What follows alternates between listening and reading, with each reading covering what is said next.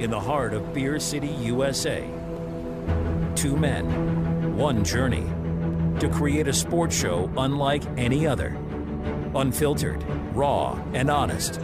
One of them played a soccer goalie opposite Ben Stiller. The other once scored 6 points on Steph Curry. These guys know their shit. Let's go! Tank Spencer, Jeremy Greene, the Sportsocracy. Presented by Ingles Supermarkets. Low prices, love the savings. And Fred Anderson Nissan of Asheville.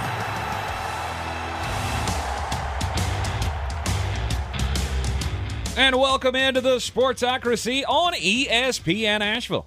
92.9 FM, 880 AM, 1400. Always live in the Ingles studio. Ingles Supermarkets, low prices, love the savings. I'm Tank Spencer. He's Jeremy Greene. And today is going to be a good day because it's always a good day to put the crap to rest. Let's get past it, please.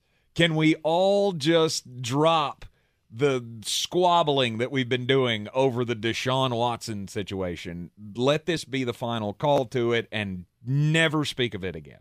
It's finally over. Kind of. Kind of. Kind of. Why kind of? Well, because now I don't think I heard a soul say 11 games. Had you heard that number one time? I had not. I've heard every number but that one. So that's not one I was really prepared for. Mm-hmm. And I've heard conspiracy theories. Stop. Okay. Well, we didn't want him on television against Tom Brady. Yeah, because that wouldn't have rated. Oh. Stop. Tell me you don't know how television works without telling me. No, it's the perfect situation. He misses 11 games and then, boom, back for week 13 to play the Houston Texans. To play his former team in Houston, which is going to be so much fun. So much fun. It's going to be the biggest dumpster fire that we've ever seen. That's more of the word I was looking for. Absolute, unmitigated dumpster fire. I mean, if I'm the Browns, that's the game I want. That's the game I want him starting. Now, here's my question. Your first takeaway when you walked in here today was, well, the Browns are irrelevant now. No. Or are you sticking with that? I think so.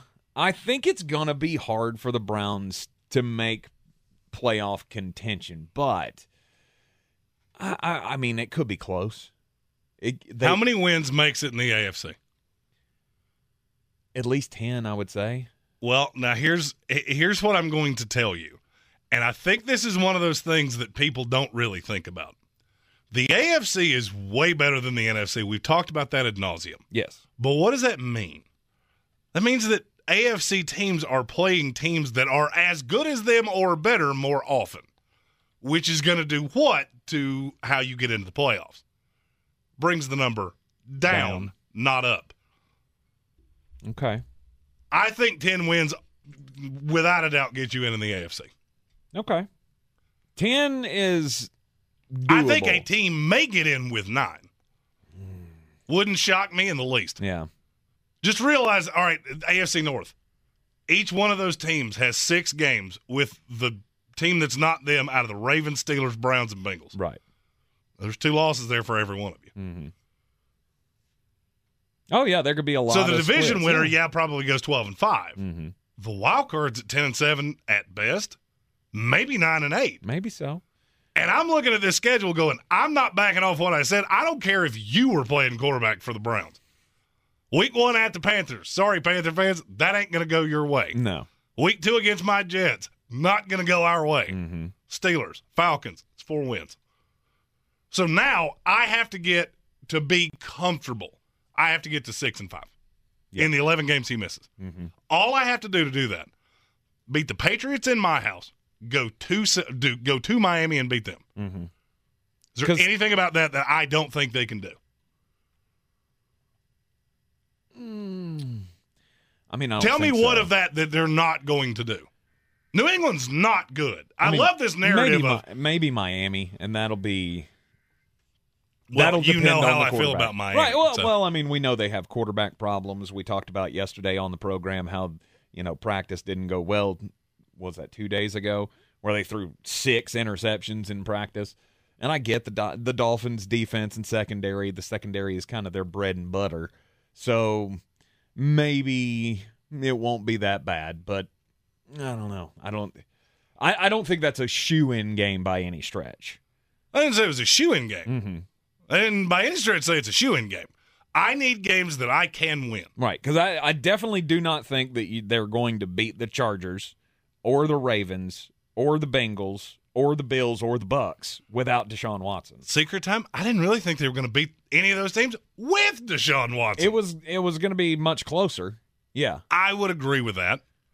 And now you get to bring him back in a game against Houston that, okay, let's say he's bad like he was in the first preseason game. Mm-hmm. Who cares? The biggest takeaway I had was the schedule. Have you heard the schedule of how he's allowed to do things? No. He's allowed back in the facility in October. Okay. He's allowed to practice again the middle of November. Okay. Allowed back on the field December 4th.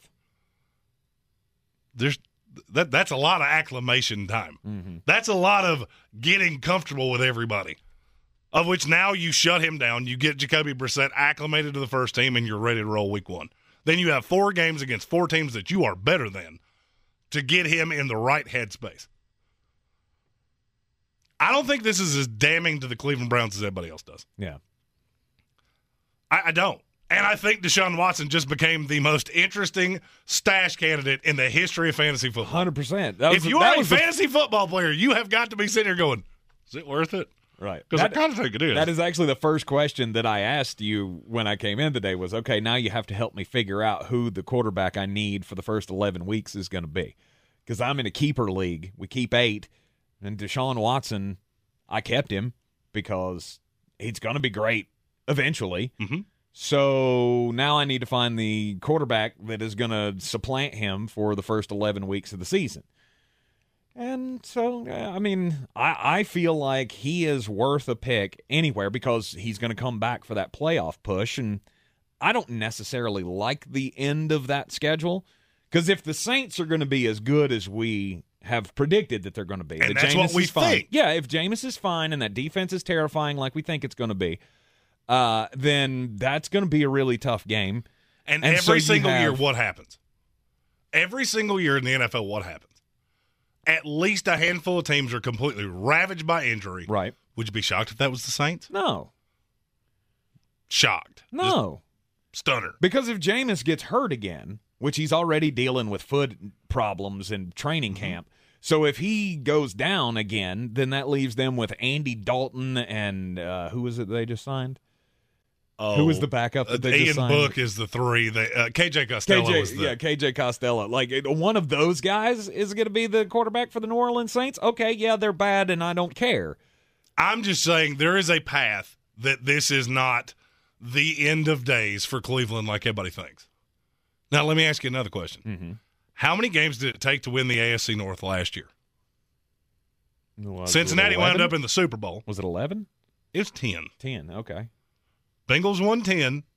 Steelers won 9. Browns and the Baltimore Ravens won 8. Mm-hmm. Will you be stunned if it's not the same thing again? Not stunned. Everybody just kind of cannibalizes themselves because everybody's so good. Everybody's schedule's so tough. Right. And Cleveland walks into 3 automatic wins early in the season. Mm-hmm. All right, let's say you think they lose one, whether it's the Panther fans, of which I love you all so dearly. I do. But stop. Somebody said Carolina by 2 touchdowns in week 1. Oh, gosh. I want to hug you. I do. Team. I want to hug you so bad. This is still a good team without Deshaun Watson. Mm-hmm. Stop flipping your lid on everything hangs into balance, that they're going to lose to these dog-do teams.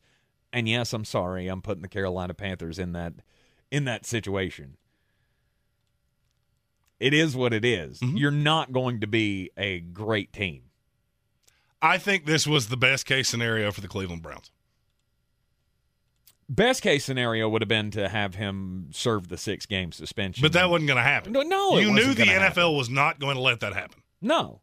And the NFL, I think, wanted to avoid at all costs the legal battle that was going to ensue. Because as I said from the jump, when they appealed and they appointed, what was his name? It's not Peter Warwick. For some reason, that's the name coming into my mind. The former attorney general for New Jersey that they had, Peter C. Harvey.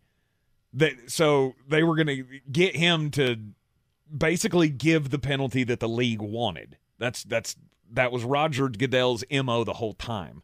Was she didn't give me what I wanted, Sue L. Robinson, so I'm going to go and find a guy who will. So why do we always use judges? Why do we always use their middle initial? It's like I don't know. It's like a they all sound nobility like, thing. They all sound like bit players on Law and Order. That's why when we say it right, that way. But that's why we call them all honorable. Is the Honorable Susan L. Robinson. It's a respect thing.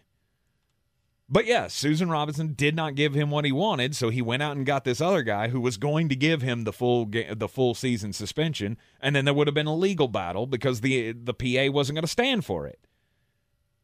And so this was your best bet. And I'm sure that the league went, okay, you wanna negotiate? We're starting at 17 games. Where do you want it? And they said 0, and they met somewhere in the middle. PR-wise, I fully believe this did not go what you just said. What? I'm not so sure this was a meet you in the middle. Okay. I think this was two sides that, in their own head, we will win. And that's how they acted forever. Mm-hmm. In their own head, we will win. Mm-hmm. Then I think the lawyers got a hold of both of them and went, there's a good chance that neither one of you are going to win here. Right. There is a no-win proposition. Right. The base was 6 games because that's what Sue L. Robinson put out there. And then the league wanted 17. So they went, which way are we going to go? Let's meet in the middle, 11 games. I don't know if that's the exact middle point, but still, I mean, you get the idea. That's what happened here. The rumor had been floating around there that it was going to be 8 games, and that wasn't enough for Roger Goodell. You knew it wasn't going to be enough for Roger Goodell. The Browns did the best thing. I still think this is a major win for the Browns, and I know I'm in the minority on that. A whole lot of people feel like they just completely wasted this $230 million guaranteed contract that they gave Deshaun Watson. No, they structured it in a way that was going to hurt the player less to get him to come. Mm-hmm. Now you have your franchise quarterback. You're going to get 6 games of him to end out this season, maybe a playoff game, and then he can vault himself into next year when the contract really kicks in. And that is brilliance, I think. I mean, this is set up nicely for Cleveland, and I think it's much nicer than a lot of people are saying. The Reverend, the Honorable Reverend of the Sportsocracy, Adam Black, yes, has said that Cleveland has one receiver, a backup quarterback, and they're one-dimensional. Okay. I see how you see that way. After the break, I'm going to take exactly what you just said, and I'm going to spin it just a little bit, and I'm going to compare it to a team that we saw last year, and you tell me where I'm wrong. You are in the Sportsocracy here on ESPN Asheville. Attention. It's time for the morning announcements. Make sure your parents are aware of the Ingalls Tools for Schools program and ask them to link their Ingalls Advantage card to our school. Remember, you have to do it each year. Now please stand and join me in the Pledge of Allegiance. I pledge allegiance to the flag of the United States of America and to the republic for which it stands, one nation, under God, indivisible, with liberty and justice for all. I believe real estate isn't about properties. It's about people. I am Clarissa Marshall with eXp Realty, serving all of Western North Carolina. Navigating the home buying and selling journey can feel overwhelming at times, and that's why having an agent who cares about you and your needs is key. I'm a native of Western North Carolina, and I close over a home a week. I'm an expert in the market, pricing my sellers correctly to net you the most money, and working as a skilled negotiator for my buyers. Please give me a call today at 828-774-6343 to set up a complimentary market analysis. When I finally drove the old car into the grave, I knew there was only one place I was going to go. Fred Anderson Nissan of Asheville, home of the family plan. And yes, they treat you like family. I went in, told them what I was looking for, told them my budget, and in no time, I was signing the paperwork on my certified pre-owned vehicle. They have the area's largest selection on quality pre-owned vehicles and certified Nissans. They go through a 167-point inspection, so you know it's not going to let you down. They gave me the Carfax report, so I know the history of my vehicle. And the Fred Anderson family plan gives me things like oil changes and car washes and loaner cars if I have to have major work done on the car in the future. For me, buying a car has always been an intimidating thought. But the folks at Fred Anderson Nissan of Asheville made it super easy. Don't be like me. Don't wait till the last minute to get a deal done. Go to AndersonNissan.com or stop by the showroom at 629 Brevard Road. And don't forget to mention we sent you from the Sportsocracy and get a $250 bonus on your trade-in at Fred Anderson Nissan of Asheville. The Sportsocracy. You were just dumbing a bag of hammers. Normally, I mean that soundbite for me and Jeremy, but today it's a special tribute to Adam Black and Kevin Vick. And our YouTube comments, by the way, I realize I didn't do the setup at the beginning. If you're not in on the chat each and every day in the YouTube stream, you can go to thesportsocracy.com, click on the live video link, subscribe to the channel. That gets you into the chat, so you can join in on all of the fun. But come on, guys. You got. I understand having hope and pushing behind your team.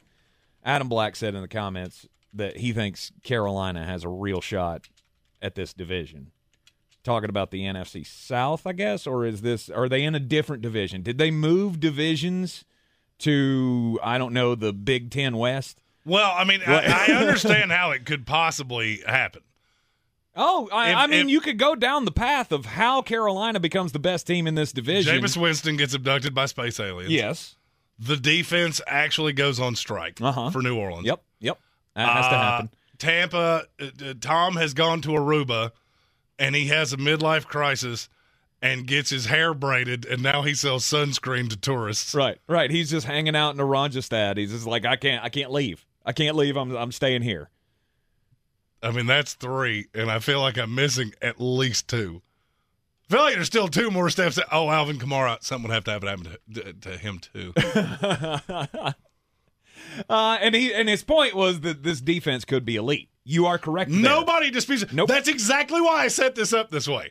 Before the break, I said your words were, this team has one receiver, a backup quarterback, and they're one-dimensional. Then you said Carolina could win the division because the defense is so good. Cleveland's is too. Right. Theirs is better than yours, and it's not close. It's not even debatable. Yeah, they have the best corner, one of the top 5 best corners in the league, one of the best edge rushers, one of the best young linebackers in this league. Mm-hmm. What am I missing here? You can't have it both ways. Look, you can think anything you want to. But if you're saying you're competitive in this division, then so are they. They run the ball better than you do. They're better on defense, and their offensive line is exponentially better than yours. And that was just, in the break, I went, wow, that's actually setting up even better than what I was going to say. Because what I was originally going to say, what does everything I just said sound exactly like? Last year's 10-7 New England Patriots that went to the playoffs. Am I telling you they're going to win the Super Bowl? No. No, I'm not. I'm just saying there's more than one way to skin a cat in the NFL. They'd have a much better shot at winning the Super Bowl than that New England team. And I have long said, when the entire league is getting smaller and faster and shiftier, how do you beat that? Get big and get physical. And that's what Cleveland's going to have to do. I think they're going to catch one of these games. I can't tell you which one it is. Do I think they're going to beat Joe Burrow? No, I really don't. Them against New England, yep. I'll take the Cleveland side of that. Yep. All 4 of those first games. Would I be shocked if they caught you? No. You have to win one of them. Then Deshaun Watson comes back, and there's this narrative that he's just going to be terrible. If he wasn't allowed in the building until the week he comes back, I would have agreed with you. Mm-hmm. And let me tell you something as clearly as I can. Do you know how I know when he comes back? It was sent to me. It wasn't in a press release. It wasn't in anything. They don't want you to know this because that was part of the agreement. part of the agreement, I guarantee you when they went to the negotiating table and they said, what are you willing to agree to? You cannot drop me in here on November the 28th and expect me to get acclimated to this team in a week. Yep. Because then I will be terrible. That's not how it's going to roll. He's allowed back in the building the first week of October. So he can be working out with his team 3 weeks into the season. That's a big deal. No, he's not throwing routes to receivers. He's in the building. He can't be in team meetings. He's in the building. Do you think that the game plan is not mysteriously going to wind up in his hand? Because I bet it does. Absolutely. Then you can get back on the practice field a month before you come into before you actually come into a game. There's not going to be rust. He's going to come out here and beat Houston by 40. If you're just flipping it on to the program, welcome into the show. Today was the big news day. There has been a deal between the NFL and the Players Association on the Deshaun Watson suspension. They have all agreed to an 11-game suspension, a $5 million fine, which also the $5 million fine plus $1 million from the NFL and from the Browns, so $7 million total is going to go to charity to set up, education and prevention of sexual misconduct and stuff like that, which I told you was going to happen. And his suspension becomes effective on August the 30th, so he gets all of the preseason action. Then on August 30th, he has to be suspended, and he can't be reinstated until November the 28th for gameplay. But what you're saying is he will be back in the building in October, early October. Okay. He'll be back. So the way it was phrased to me, and I don't have the email pulled up in front of me, he will be allowed back into workout, conditioning, treatment, all of those things the first week of October. Okay. He will have 4 full weeks of acclimation time on field with the team. So what that probably means, and now there's a catch-22 of this. So just think about that. The 4 games that would ultimately, or 3 games, because there's a bye week in there, that would ultimately affect are at the Dolphins, at the Bills, and the Bucs. So he's going to be taking first-team reps. Let's say they're splitting them with Jacoby Brissett. You're probably not winning any of those 3 games. Now that I've said that out loud, maybe Miami because I think you're better than them. And maybe you don't let him take reps that week. Maybe that's the game you look at and go, well, we might be able to get this. So, Deshaun, you go over there and hang out with the second-team guys. Bills, Bucks, you're not getting those. No. You're splitting reps with a backup quarterback that's not allowed to play, but then he comes back in for the Texans. Then you go at the Bengals. That's probably a loss. Yeah. I don't know why, but for some reason I have a feeling that the 2 orange teams in the AFC North are going to split, and it doesn't make any sense. It's just a gut feeling I have. Then you go Ravens, Saints, Commanders, Steelers. Those last 2, guaranteed layup wins. Because neither of those teams are going to be competitive for the playoffs. You could be seeing Kenny Pickett and Sam Howell by that time. Anything happens to one of these other teams, because you're at 8 wins, I think worst-case scenario. The worst-case scenario for Cleveland, you go 8-9, just like you did last year with Baker Mayfield. Best case, you catch a couple of these games, you're at 10 wins, and you're in the playoffs with a top 5 quarterback and a pretty good cast of characters around him. Yep. Now, I will say Adam Black did have possibly the most genius idea I've ever heard. What's that? And I have made executive decision of this is so brilliant that I can't help but agree with it. We have yet to promo the Battle for the Belt. Yes. This is our fantasy football league. It's a DFS contest, season long, most points wins, and we'll get into all the rules a couple weeks from now. If you're a fantasy football player, trust me, there is going to be nothing into this that is not right in your wheelhouse. He said, can I come on the show if I win the fantasy league? 100%. And I think that is a brilliant idea. I think we'll add that as a step. The winner gets a weekly fantasy football segment on the show. Oh, weekly. Boom! Through Nice. football season. I think it's a great idea. Huh. Now, and maybe it's the copious amount of medications that I'm taking. I might get away from this sickness and go, what did I agree to? Okay. I was going to go a little less than that, but okay. You can. Well, I mean, we can do a lot. I was thinking like co-host for a day or something, but no, I mean, you're talking like if you beat full-on everybody in segment this, every you're pretty week? good. All right. You beat everybody in this, you're pretty good. True. All right. I think it's I'm brilliant. in. This is probably a good time to announce the thing we were talking about earlier, too. Oh, yeah, we are going to be doing, what was it, yesterday, day before yesterday, ESPN did their big fantasy football marathon. We've seen, we do this locally. Eddie Fox and the Kiss Country crew does a marathon for charity and all of that. So we're deciding that we're going to do a fantasy football marathon for charity as well. Now, ours is a half marathon. Yes. All right, because if we do 24 whole hours, one of us will be asleep, first of all. Here. I was about to say, probably you. Yeah. See, I can't drink until the ESPN show's over because you can't technically drink on air. Right. So that's the go-go juice. But we're going to do an 11 a.m. to an 11 p.m. all fantasy football. It'll be all of our different cast of characters. Caleb Peak will be involved. Cowboy Zach Hurst, Armchair.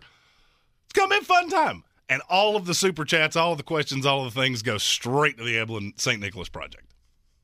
It's going to be great. Ta-da. Yeah, going to be great. So it'll be a week from Monday. Not this coming Monday, but the following Monday is when we plan to do the 12-hour half marathon fantasy football, all for Evelyn Charity St. Nicholas Project. And I will actually be on screen for the entire 12 hours. Yes. Now, the other member on screen will rotate over the course of the day. Yes, it will. And by the end of it, I'm going to be very sleepy. It's going to be a whole lot of Bang energy drinks. Oh, yeah. Oh, Consumed. over-under on bangs that I consume in that day. I'm going to go with 7. Whew, you're setting the line way higher. I was going to set the line at 5.5. Okay, that's more reasonable. I would say it's probably over that. But it'll be close. Yeah. Yeah, indeed. You are in the Sportsocracy here on ESPN Asheville. When we come back from the break, it'll be time to get just a bit outside. And we got some brewing in college football that could be groundbreaking. If cleanliness is next to godliness, look around the car right now. Is that very godly? Look, life comes at you fast, but so does WNC Auto Detailing. They have the tools to make your interior look like it's coming off the showroom floor. You don't believe me? Check them out on Instagram. All that filth and years of stains disappear. WNC Auto Detailing does full interior and exterior details with paint correction, and they do wax and ceramic coatings. Call WNC Auto Detailing at 455-3700. Premium care with a Southern hospitality touch. At Ingles, whether we're celebrating Friday night rivals, televising college basketball games, bringing the Fan Fest to semi-pro soccer, or taking you out to the ball game at your minor league park, it's all in the bag. Ingles, low prices, love the savings.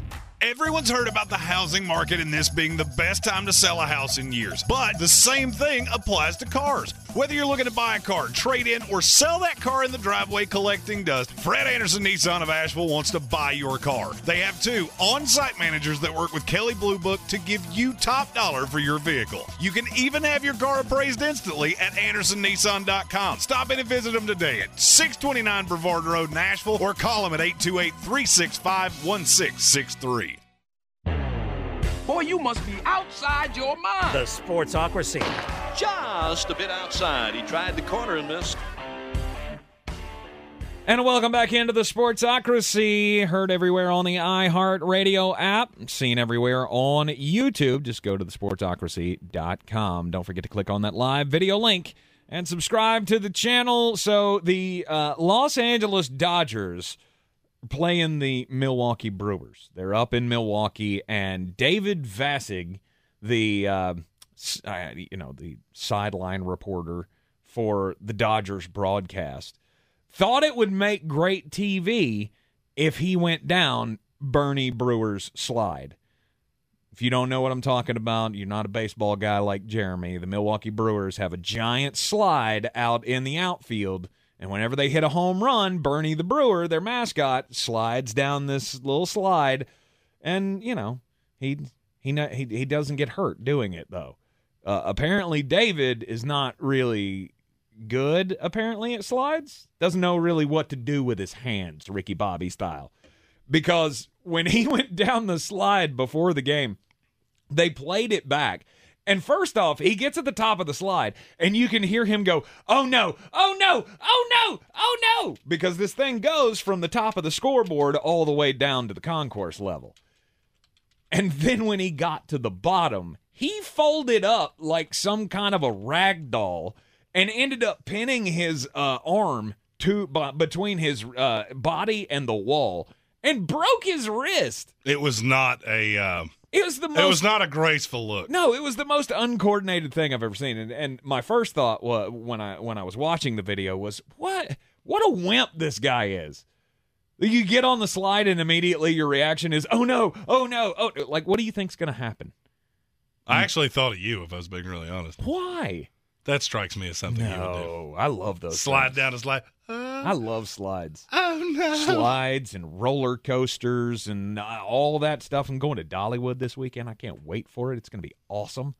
Indeed. I'll tell you more about that in just a minute after Jeremy's story. But not a good look for David. And now he's still a gamer. He went and got the cast and then came back and did the game. I did love when they went back to it. They showed this. Yep. And then after they showed it, they're laughing, and he gets on camera with his wrist in a cast and went, "Hi, friends." Hi, guys. Just showing the cast first thing. Like, how uncoordinated are you? But there again, this is what baseball reporters of all kinds do.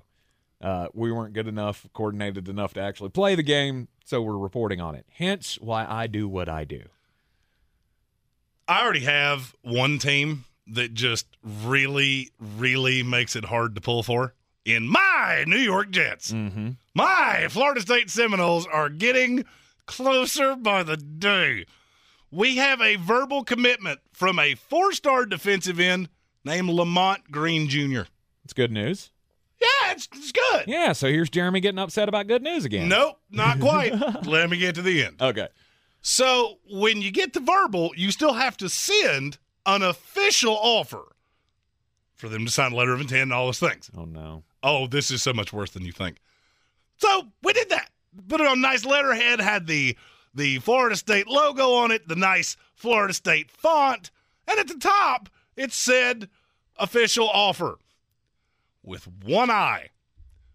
Oh, no. There are 2 I's in official, first of all. Then, to cover it up, we posted it on Twitter with the tagline, "We took out the I because there's no I in team. There's another I in official." You used an I. You did it bad, and then you did it better.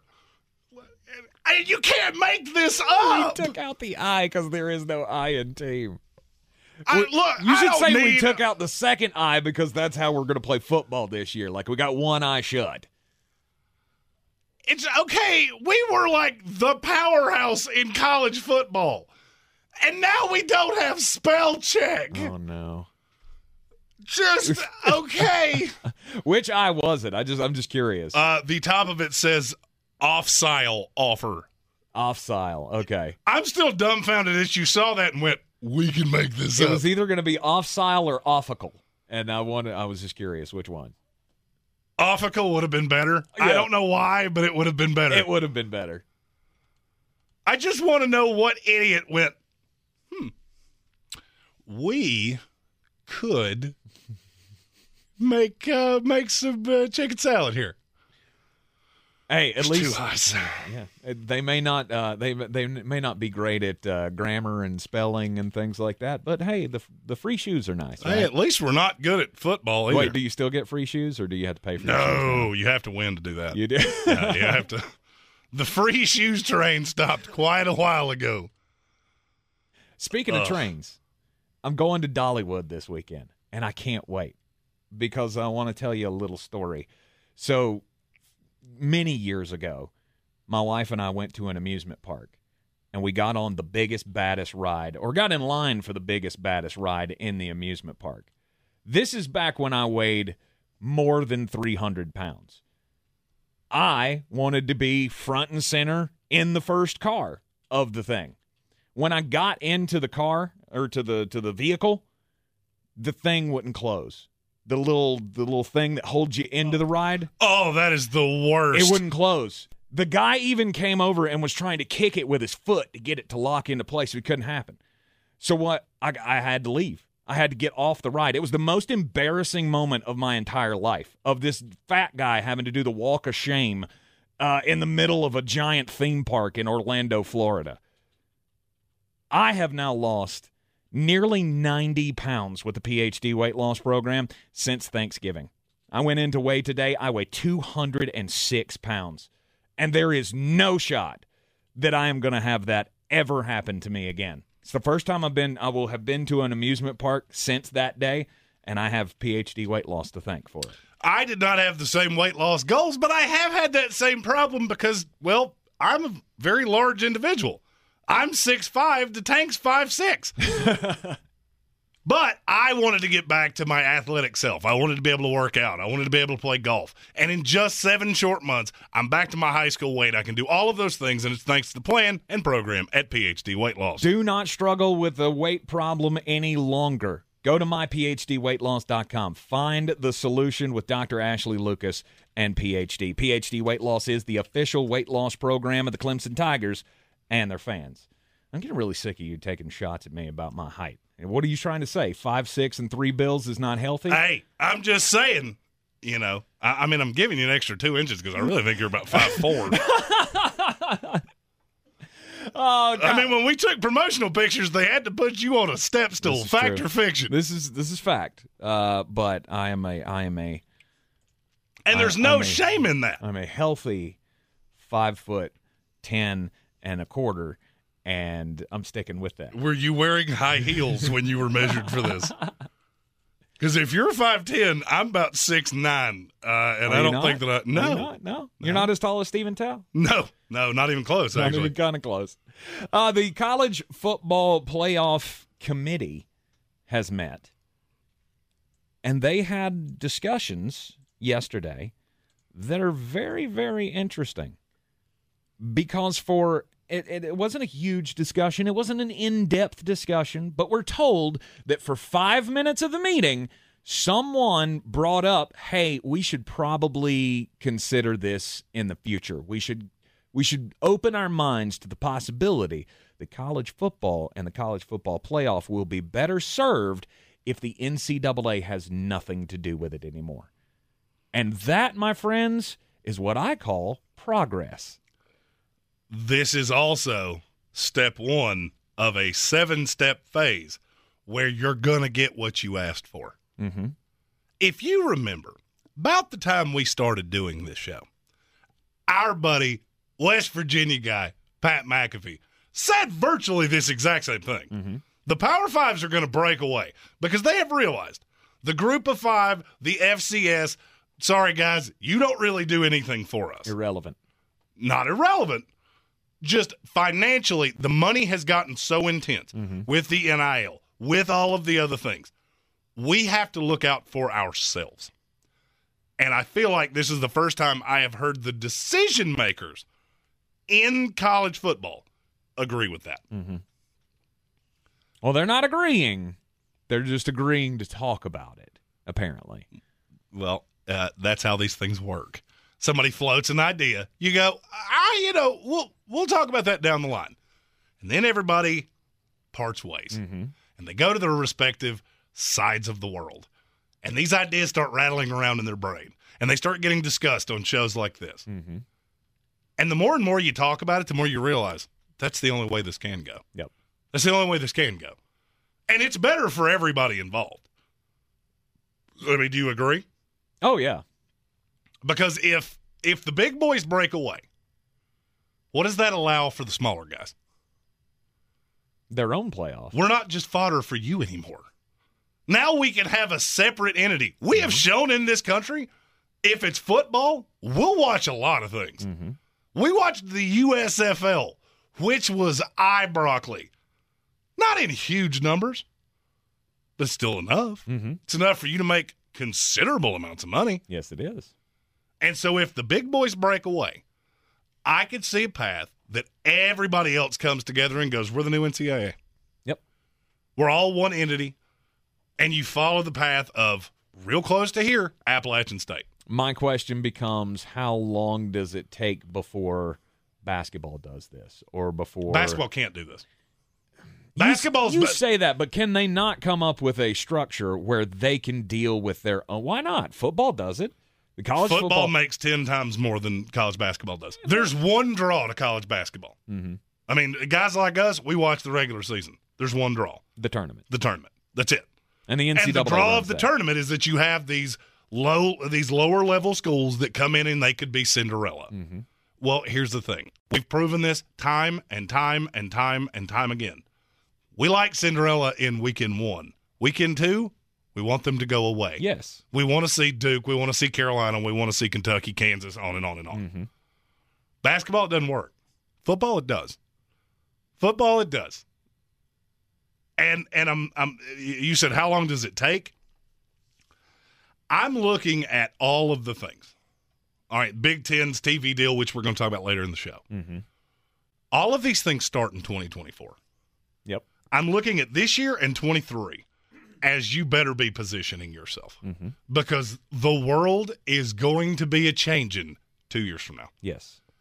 And if you're not ready, you could absolutely get left behind. And the great news for the college football playoff is the other thing that was talked about for a little bit of time during this meeting. And I believe I said it was the College Football Playoff Committee. It was not the committee. The committee actually runs the playoff and selects the teams and all of that. This was the board of managers. So this was the college presidents, the guys above the committee that were talking about this. And the other thing that they talked about was changing the college football playoff before the 4 seasons that remain on the current contract runs out in 2025. Because remember, we've been talking about that for years. When does the college football playoff end? Well, they can't change anything until 2025 because this contract exists. Well, now they're talking about, no, we can change it. We can change it, and let me rephrase what that just told me. We're going to change it. Bingo. In 2024, you're going to see the college football playoff expansion come. And I could see a path that the information on that leaks before this season is over. Possibly. But all of this talk I guess I was going to say last offseason, but we're still in the offseason that this occurred earlier this year when the committee was talking about the college football playoff expansion and they couldn't come up with a deal and some wanted 8, some wanted 16, some wanted 12. Well, the more and more those conversations have been happening, now we know it's going to happen. Everybody's going to get on board with changing it somehow, and now they're going to get into changing it earlier than we expected. Well, and I could argue that this is the perfect year. This is set up perfectly for this to be the season that leads everybody to the change. Mm-hmm. And I'm not going to say what I'm getting ready to say is uncommon because it has happened a multitude of times in the past. I don't know that it's ever been this obvious. Just think about how much more intrigue there would be in this season. And there's a lot of intrigue. I'm not trying to say that, well, we should just skip it and go to January. Think about how much more intrigue there would be if 8 teams got in the playoff. Yes. Because this year you've got Alabama, Ohio State, Georgia, end of message, repeat the line. Mm-hmm. Because the drop-off to 4 is off a mountain. It could be Clemson. It could be Notre Dame. It could be Texas A&M. It could be a few other teams. Do you think any of them have a snowball's chance in Atlanta against any of the 3 teams I just said? No. No, they don't. But if you had a tournament scenario, could they possibly get hot? Maybe. Once you get in, anything could happen. Mm-hmm. To me, that's a lot more alluring. And as we found out last year, injuries can happen and change everything. I have a funny feeling of the way this year is going to go, and it's very anticlimactic. All right, I'm looking at Alabama's schedule. How many games could they possibly lose? 1. Okay, I don't think you understood how I would just ask that. How many games on their schedule is there a conceivable way they could lose it? 2. I got 3. Okay. I got Texas A&M, LSU. Texas A&M's in Alabama. I don't think anybody's going into Alabama and beating them. Maybe not. I was thinking at Arkansas, at Ole Miss, at Tennessee. You're going to have to be on the road for them to lose. Yeah. That's just the way it is. Yeah. I'm not, you know me, in Tennessee. I do. Not. You just There is no way Nick Saban's going into Neyland Stadium and losing a game. Not going to happen. I didn't say it was likely. I said there's a possibility. I think there's 2 possibles, and one of those is the SEC championship game, which I really don't. I know that okay. Right. You're right. That's a neutral field. I think it's Texas A&M, but, I mean, it's not good because Nick Saban lost to them last year, and we know what he does after losses. That's one. Two, it's in Tuscaloosa. Mm-hmm. And the same thing about the SEC championship game. Mm-hmm. It's going to be Georgia and Alabama again, and the winner, both of those teams are probably getting into the playoff regardless of who wins. In our YouTube comments, Hosey said, I don't know why people fight expanding the playoffs. It's crazy. There's a reason why. After the break, we'll tell you what that is. Roots and wings. The two greatest gifts any parent can give their kid. But when it's time for them to head off to college, there's also groceries, laundry detergent, notebook paper, ironing instructions, and futons that assemble with parts left over. At Ingalls, we have all the comforts of home right around the corner. We know that life's biggest steps are best taken with faith and trust in the ones you love the most. Ingalls. All the ingredients for family. Rogue Combat Club, Asheville's home for comprehensive martial arts training, has a goal for our community, one that's stronger, more fit, and unwavers in its support of one another. Rogue Combat Club's instructors have competed at the highest levels and offer classes for everyone from young children to adults in Brazilian Jiu-Jitsu, Muay Thai, and wrestling. Rogue Combat Club classes can help you boost your self-confidence and self-defense skills while weeding out the egos and intimidation found at other gyms. Join today at roguecombatclub.com. Real estate isn't about properties, it's about people. I'm Clarissa Marshall with eXp Realty, your native realtor serving all of Western North Carolina. I will work hard for you, and I believe in doing the right thing every time. I market each of my listings to reach out-of-town buyers. I use a professional photographer and drone video on every single listing, as well as collaborate with agents across the country to find your buyer. Check me out online at clarissasellswnc.com or give me a call at 828-774-6343. It would be my pleasure to assist you through the real estate process.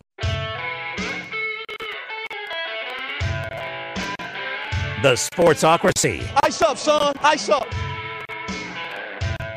All right, back here in the Sportsocracy, we're talking about the college football playoff and the possible expansion that's going to happen. And before the break, I read a comment from our YouTube chat from Hosey that basically said, I do not know why people oppose this. I can tell you why. It's because there is a pie of money in D1 college football, and nobody wants to release even a little bit of it. So you have this tug of war between the SEC, now the Big Ten. The Big Ten has officially taken their position with the SEC. That's 1A and 1B. Mm-hmm. Don't get lost in the teams. You got to look at the money. The money's all that matters. All right, you look at a program like Miami that prints money. They haven't been good in 15 years. They're still drastically higher on the list than Oregon. All their money comes from Nike.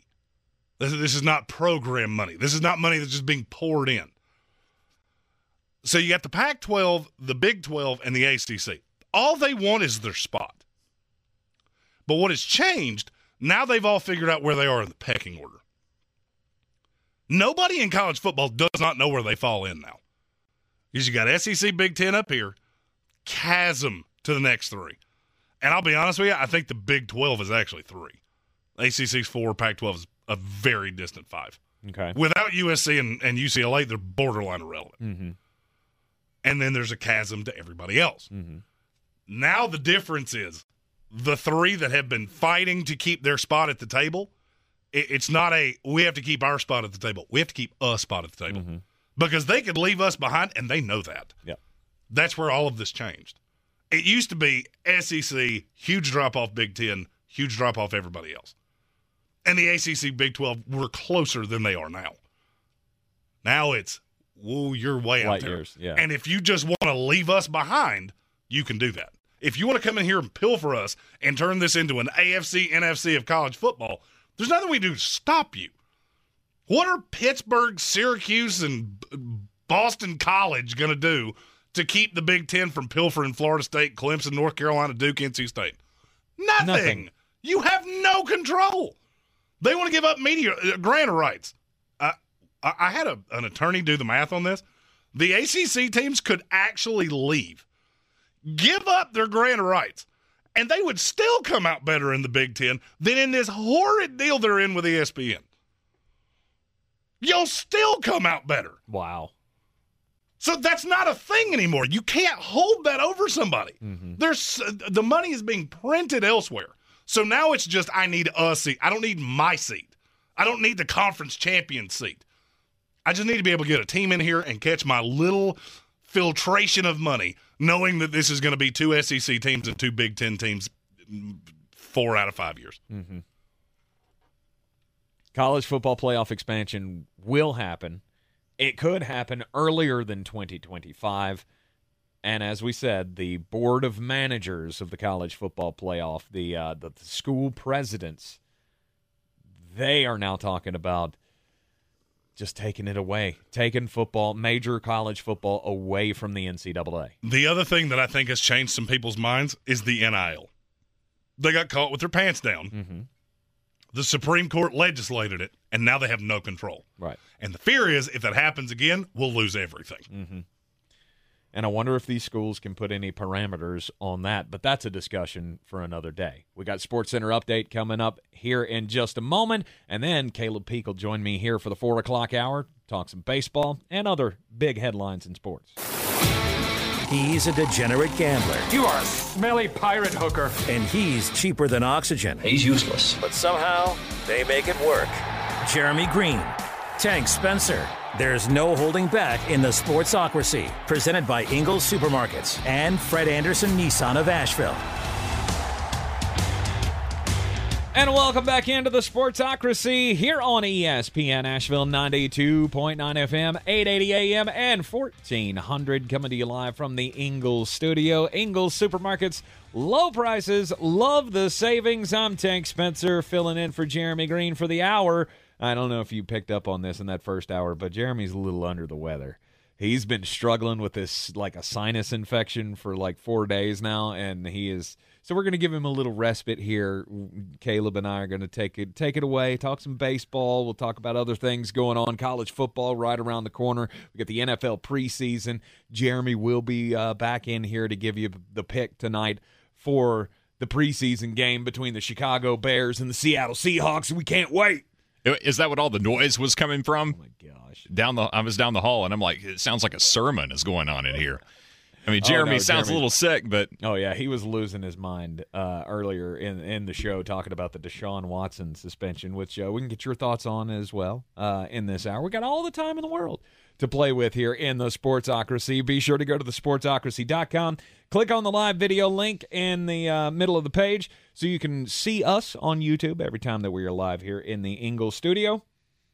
And subscribe to the channel so you can join us in the chat.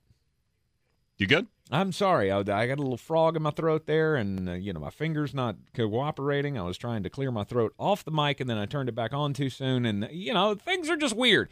Things are weird. It kind of feels like I've walked into a quarantine zone. Is it safe to spend an hour in here? Yes, okay, it cool. Is. We've wiped down everything, anyway. I don't think he's contagious. At least I hope not, because I've been in the same room with him for the last 4 days. Don't like that a whole lot. Anyhow, welcome back into the program. And Caleb, it's time to talk some baseball. So my just a bit outside story last hour was about the Dodgers reporter who can't slide on slides, apparently. Well, the first one was okay. It was the second one that got him. Oh, my gosh. Yeah. Because they filmed the top of the slide, and then they had to film his exit at the bottom. And then as he comes down, he not only did he break his wrist, pinning it to the wall at the bottom of the slide, he cracked 6 ribs. 6 ribs, like half of a rack. I mean, that's a lot of ribs. Yeah, and it's padded. You got to do better. You got to do better. Like the New York Yankees. That's a good segue into the slump that has happened for the New York Yankees. Now, of course, last night was a whole lot of fun as Josh Donaldson hits a walk-off grand slam to give them a win, but that was, their 3rd win in 15 games? It's pathetic. Yeah, and that was the worst pitch to give Josh Donaldson in that situation. A fastball up and away. It's where he makes his money. I mean, it's right in the wheelhouse for him, and he knew it the minute it left the bat. And hang on a second. I've actually got, bear with me, I've got some numbers about that I want to give you. Here it is. Let's see. He's actually joined an exclusive club with that home run last night. Did you hear about this? I did not. First home run for Josh Donaldson since August 8th. He's been 3 for 25 coming into that at bat. But with that home run, became the 3rd Yankee joining Babe Ruth and Jason Giambi to hit a game-ending grand slam with New York trailing by at least 3 runs in extra innings. Nice. So a lot of caveats there, but he's joined a highly exclusive club with that. So something to be proud of. But, yeah, there's been a lot of clamor coming from New York about why is he even in the lineup still. I just think he's got more of a chance of being remembered as a Jason Giambi-type player than a Babe Ruth-type player. Josh Donaldson's good, don't get me wrong, and he's, well-traveled with Toronto and Atlanta, but come on. And Jason Giambi had a little bit of added help as well. Yeah, a little bit. Yeah, a little bit. Aid by needle, if you will. Indeed, like Fernando Tatis, apparently. Apparently. Gosh, we'll talk about that in just a second. But the slide for the New York Yankees, I feel like it couldn't come at a worse time. I mean, just looking at the state of baseball and the Yankees have been the highly touted team all season long, is like it's destined that they're going to win a championship or at least win the American League and then have a dogfight with the Dodgers coming out of, or the Mets or whoever makes it, coming out of the National League. And then you had the captain thing going on with the ESPN documentary, which unfortunately I still have to finish. I'm still an episode away. Like I saw the I think it was episode 5. That was the last one I watched that was about, of course, the Red Sox, coming back from down 3-0 in the 2004 ALCS, and it really didn't pay off for me as much as I wanted it to, because I was really kind of hoping to see Derek Jeter cry on camera. Like, I'm so distraught over that that's the big moment, and then they just kind of whiffed over it. Just washed over it. By the way, you guys did have the most embarrassing loss in postseason history, but we'll move on to other things. But anyway, I still had to finish that. But you had all of this going on, and right in the middle of this big slump where everybody's, obviously the attention's always turned up on the New York Yankees because they're in New York and they're the heritage team of Major League Baseball. The team that Ruth built. Right, exactly. So we can all recognize that the pressure is always higher in New York and on New York than it is for anybody else. This is a bad time. It's a bad time to be playing bad baseball. And the problem is coming against teams that have no business beating the New York Yankees. Like a couple of weeks ago, we were talking about Sox. Yeah, well, exactly. Exactly. I wasn't going to go there, but I'm glad you did. But 2 weeks ago, we're talking about the value of winning series. 162 game season, you don't have to win them all, but you do have to win the majority of them. You've got to win series. And the Yankees haven't been. They've dropped 2 series to the Mariners, which, again, pay attention to Seattle. They are going to be a factor in the postseason. But we'll get to that later on, probably. You lose 2 series to the Mariners. You get swept out by the Cardinals. You get swept out. Well, you drop 2 of 3 to the Red Sox. You let's see, 2 of 3 again. They lose to the Rays. Now you've got the Blue Jays coming up ahead of a crucial 2-game Subway Series with the Mets, and the Blue Jays aren't looking good right now at all. It's a case of an entire team coming down with the yips. I mean, that's what it has to be, right? Because New York is too good to be failing miserably the way that they are. Sometimes you'll see a couple of players go through these lengthy slumps like they have been. Josh Donaldson, case in point. Mm-hmm. But it's more than 1 or 2. It's everyone. I don't want to use the word cancer, but it's a contagion, a contagion, whatever, however you use that, contagion, that spreads throughout the team.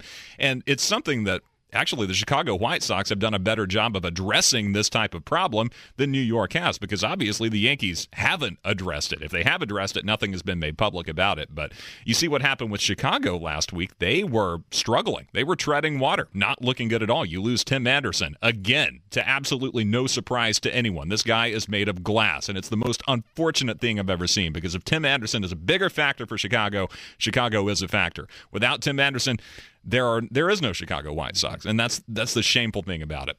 But they're struggling, and Tony La Russa calls his team leaders into the clubhouse. I don't know if you saw the story or not, but he didn't call the whole team in. He called the team leaders in. So it's a smaller room. Everyone clears the air. Everyone gets their thoughts off of their chest, and essentially it's a talk about shedding the cockiness, delineating, finding the separation between confidence and cockiness, and not expecting anything. Expecting that the league isn't going to give you, they're not going to give you a win. Mm-hmm. You're not going to roll over everyone. You have to come in and earn it. And what happens right after that meeting? Chicago goes on a 5-game winning streak. It's just a matter of getting everyone's head in the right space. It's a team-wide case of the yips for New York, and frankly, it's unacceptable because this team is too good to be as bad as they are right now. Still guaranteed a spot in the playoffs, sure, but that's the last thing you want if you're New York, is to set up a first round of the playoffs, an NLDS or an ALDS, if you will, coming off of the worst stretch of your season. You don't want to end the season on a low note and have to play your best baseball of the year because it's not going to end well for you. And if this team does not make the World Series, it's a total failure. Absolutely. The entire rebuild is throw it out the window. It's all for nothing because you haven't accomplished what you came here to do. Mm-hmm. And it's sad, really, to see the turnaround between the first half Yankees and the second half Yankees. It's a totally different ball club. Oh, yeah. And it's inexplicable. The first half Yankees were on pace to be the greatest team ever, right? Of all time. Like, they were trying to beat the Seattle Mariners record for the best record in the modern era. Mm-hmm. And now you look at a team that at least in the last 15 games, like I said, they've only won 3 of those games.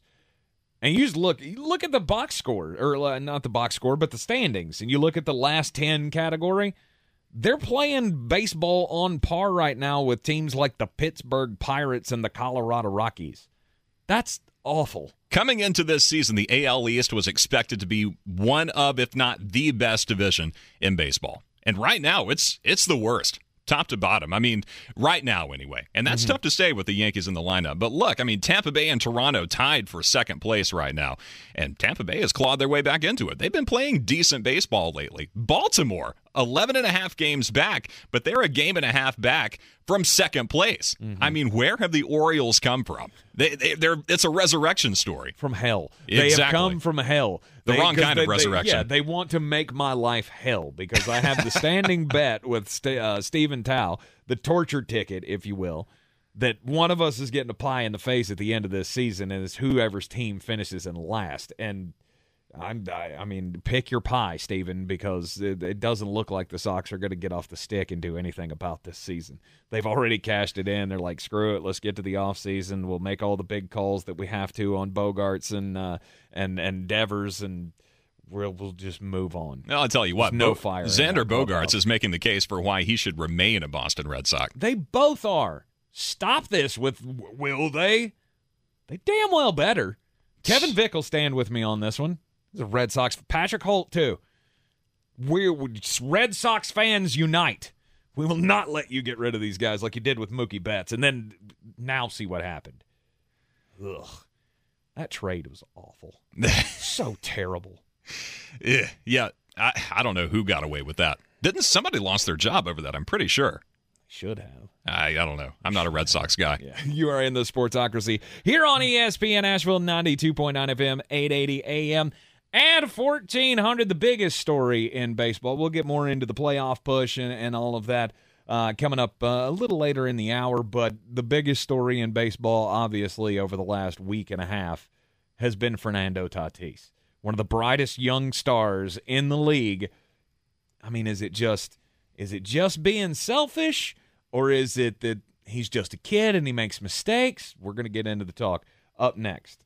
Everyone's heard about the housing market and this being the best time to sell a house in years. But the same thing applies to cars. Whether you're looking to buy a car, trade in, or sell that car in the driveway collecting dust, Fred Anderson Nissan of Asheville wants to buy your car. They have 2 on-site managers that work with Kelley Blue Book to give you top dollar for your vehicle. You can even have your car appraised instantly at AndersonNissan.com. Stop in and visit them today at 629 Brevard Road in Asheville, or call them at 828-365-1663.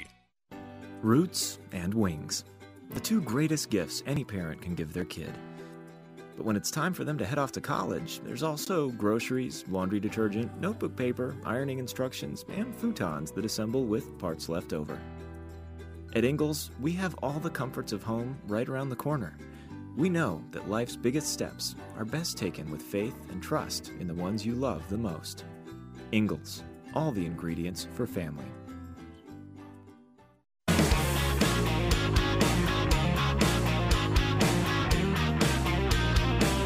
The Sportsocracy. You are a regular nuclear meltdown. You better cool off. Back here in the Sportsocracy on ESPN Asheville, live in the Ingles studio. Yes, we're always brought to you by Ingles Supermarkets. Low prices. Love the savings. Caleb Peak sitting in for Jeremy Greene for the hour. We're letting him take a little bit of a respite since he expended a lot of energy in that first hour talking about Deshaun Watson and the college football playoff apparently breaking with the NCAA. That's going to be a big thing. I knew that would get him fired up. Oh, yeah. In Major League Baseball, though, the number one story has been about a guy who's not even playing. He hasn't played all year long because he's I wanted to say something that I can't say on FCC airwaves right there, but to me, the way that this all plays out is I'm not giving Fernando Tatis any kind of a pass on any of this. Like, dude, you are just you're a numbskull. You're a moron. First, you get on the motorcycle, and you have a motorcycle crash, put your team at risk, break your wrist, then you don't come back, and then now you've tested positive for a banned substance, and they ban you for 80 games. You're just an idiot. After the team did an entire rebuild around you with the expectation that you're coming back, spent hundreds of millions of dollars to go out and put a team around you that is capable of competing with the Dodgers for a World Series, because you've got to get through LA before you can have a chance at anybody on the AL side. That's just not happening now. All of that is for nothing, because this is a guy who's doing nothing but looking for excuses. He's done nothing but put out excuse after excuse. Well, I didn't know. I didn't mean to. It doesn't matter. It doesn't matter if you didn't mean to. You knew it was bad. And the thing that I love most about this story is none of his teammates are happy about it, and they're not hiding their feelings. Why should they at all. be happy about it? I'm not. But normally in this situation, you would have guys making excuses. You'd be like, Fernando made a mistake, and we're moving on, blah, blah, blah, blah. And you got guys coming out and saying, screw him. We don't need him. We got a good enough team. We can compete without him. Now, that's not true. I don't think it's true. Do you? Without Tatis? Yeah. Can they compete? Sure. Can they succeed? No. Exactly. No. That's what I mean when I say compete. Like, okay, you'll make the playoffs and you can maybe win a game or two, but I don't see you making a threat for a World Series. Yeah, you're still going to beat a lot of teams without Tatis, but you're not going to beat all of them. Right. And that's what matters. Right, exactly. And the whole situation is just crazy. It's mind-numbing. I'm just it goes back to, how do you keep doing this? How do you keep making the same mistakes over and over again? Now, I get it that Fernando's not the one that does things like this, but athletes in general, like, we just keep asking ourselves, how does this happen when an athlete gets caught drinking and driving, or just something stupid, something so completely avoidable? Taking a banned substance is something that, Barry Bonds couldn't get away with. What was that, 20 years ago now?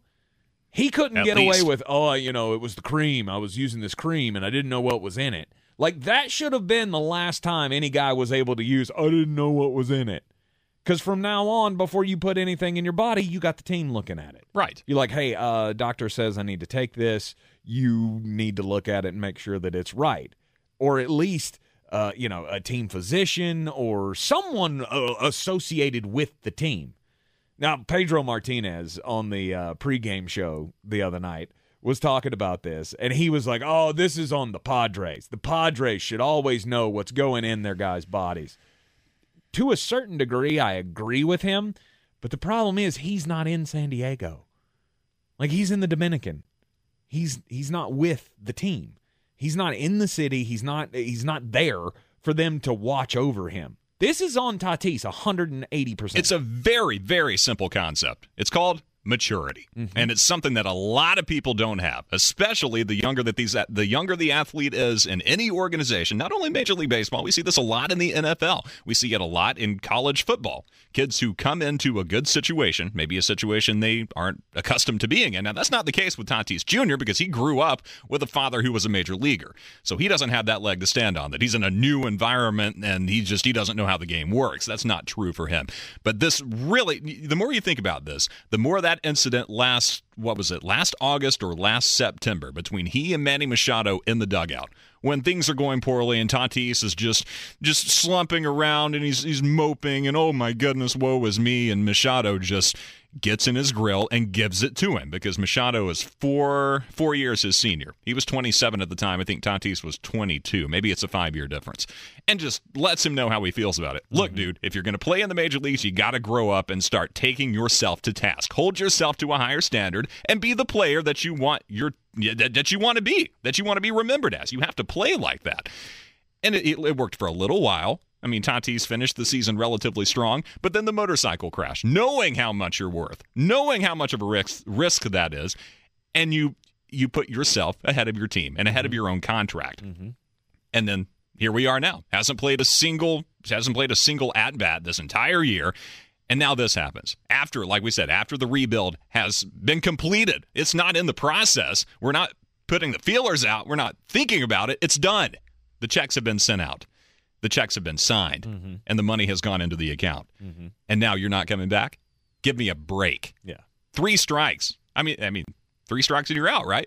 This is baseball we're talking about. How much longer can you suffer this nonsense from this buffoon? And I mean, forever. That's the answer. The answer is forever because it always is. Talent always outweighs whatever problem you're dealing with. I mean, look at Deshaun Watson. Deshaun Watson got the largest contract of anybody in NFL history, guaranteed money, $230 million, because he's an excellent quarterback when he's on the field. True that. The problem is you'll put up with anything. We've shown that for years. And Fernando Tatis, like it or not, is one of the most electric young players in Major League Baseball. We talked, I remember talking when he signed the big deal with them about how great this was for baseball, that they have a face that is getting out there in all of these commercials, and you're going to have a young kid who is recognizable by not just baseball fans, but sports fans in general and outside fans as well. He was doing Gatorade commercials, and he was funny, and now I'm not saying it's all gone because, once he comes back and starts hitting dingers again, nobody's going to care about any of this.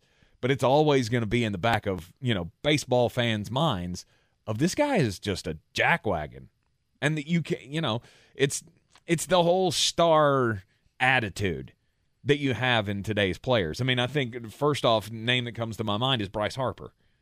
Bryce Harper has always been that lightning rod guy because he's a jackwagon. Mm-hmm. Always has been. He's entertaining, but he's a jackwagon. And Fernando Tatis apparently just falls right in the same line. Is this what we can expect from every star? No. But the biggest ones having this problem, it's not a new thing. Go back to A-Rod. A-Rod, nobody liked A-Rod, but he was one of the greatest stars baseball had. Had a heck of a cannon. 20 years. Mm-hmm. So, I mean, we will put up with a lot. But, yeah, I mean, nobody's ever going to look at Fernando Tatis and go, I'm done with you. They're going to pay him his money. He's going to be out there, and you got to hope that he grows up a little bit. I agree with part of that, but I was talking with our market president earlier today. It's just as luck would have it. And the conversation turned to, are you a bigger asset than you are a liability? Now, I don't know. I won't get into whether we were talking about my personal situation or not. But are you doing more good for your organization than harm? It comes down to that. And now you look at this 80-game suspension. Now we're talking about 2023. Now he's going to be out for over a calendar year. It's not only going to be through the end of 2022. We're talking about the next campaign that Tatis will be eligible to rejoin the team if he doesn't do something dumb between now and then. It's just, I don't know. Yeah, I'm all about giving second chances. I've gotten plenty of second chances myself. I've gotten third and fourth chances. But you have to hold yourself accountable. And that's not what I'm seeing from Tatis right now, from either senior or junior. Again, all it is excuses. Oh, I didn't know. Oh, I didn't mean to. But you knew what you took was bad. You knew that it was against the rules. And at the end of the day, if it shows up in the test, there's nothing that Major League Baseball can do about it. Now, whether or not pitchers are going to start beating him when he comes back, I mean, I don't know if that's going to happen. I don't know if they're going to go full Jonathan Papelbon. That's a little ridiculous. Yeah, Pap was over the top with that. It's like, it'd be one thing if he was playing and he was doing it. I mean, I do draw the line there. Do you? Like, he wasn't active. He wasn't playing. It wasn't like he was in the middle of a great season and then got caught. No, he was sitting at home, and, maybe he was taking it to get better, the whole Andy Pettitte thing, because that was his excuse, right? He was taking the HGH to recover from injury faster. Part of me is like, it's still against the rules, and you deserve whatever suspension or whatever you get. But I kind of give you a break on that. Like, you're trying to get back to the game. And it's not like you're taking it to cheat. And that's why Andy Pettitte is still held in high esteem. He's still held in high regard, even though he was a guy who doped. Exactly. But Barry Bonds and Roger Clemens and, Jose Canseco and Alex Rodriguez and, never confirmed, but I've always had my suspicions about David Ortiz. We know Manny.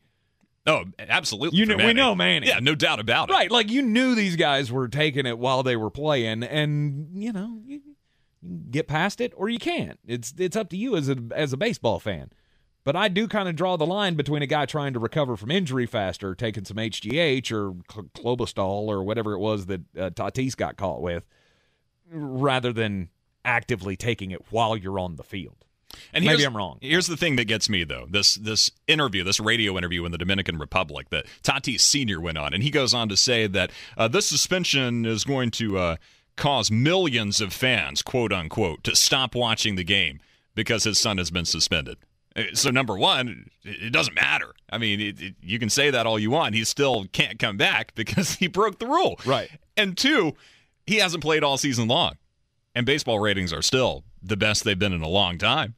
They didn't need him. Mm-hmm. Yeah, I mean, he was always on the horizon coming back, but that's not why you're watching baseball today, knowing that Fernando Tatis Jr. is coming back next month. Right. Doesn't have any impact on the current, on the present. It's just the cockiness around this, just the pretentiousness around this entire thing. The entitlement is really just, it sticks in my craw, man. I don't even know. I can't with this. I just can't with this. You are in the Sportsocracy with me, Tank Spencer, and Caleb Peak filling in for Jeremy Greene this hour.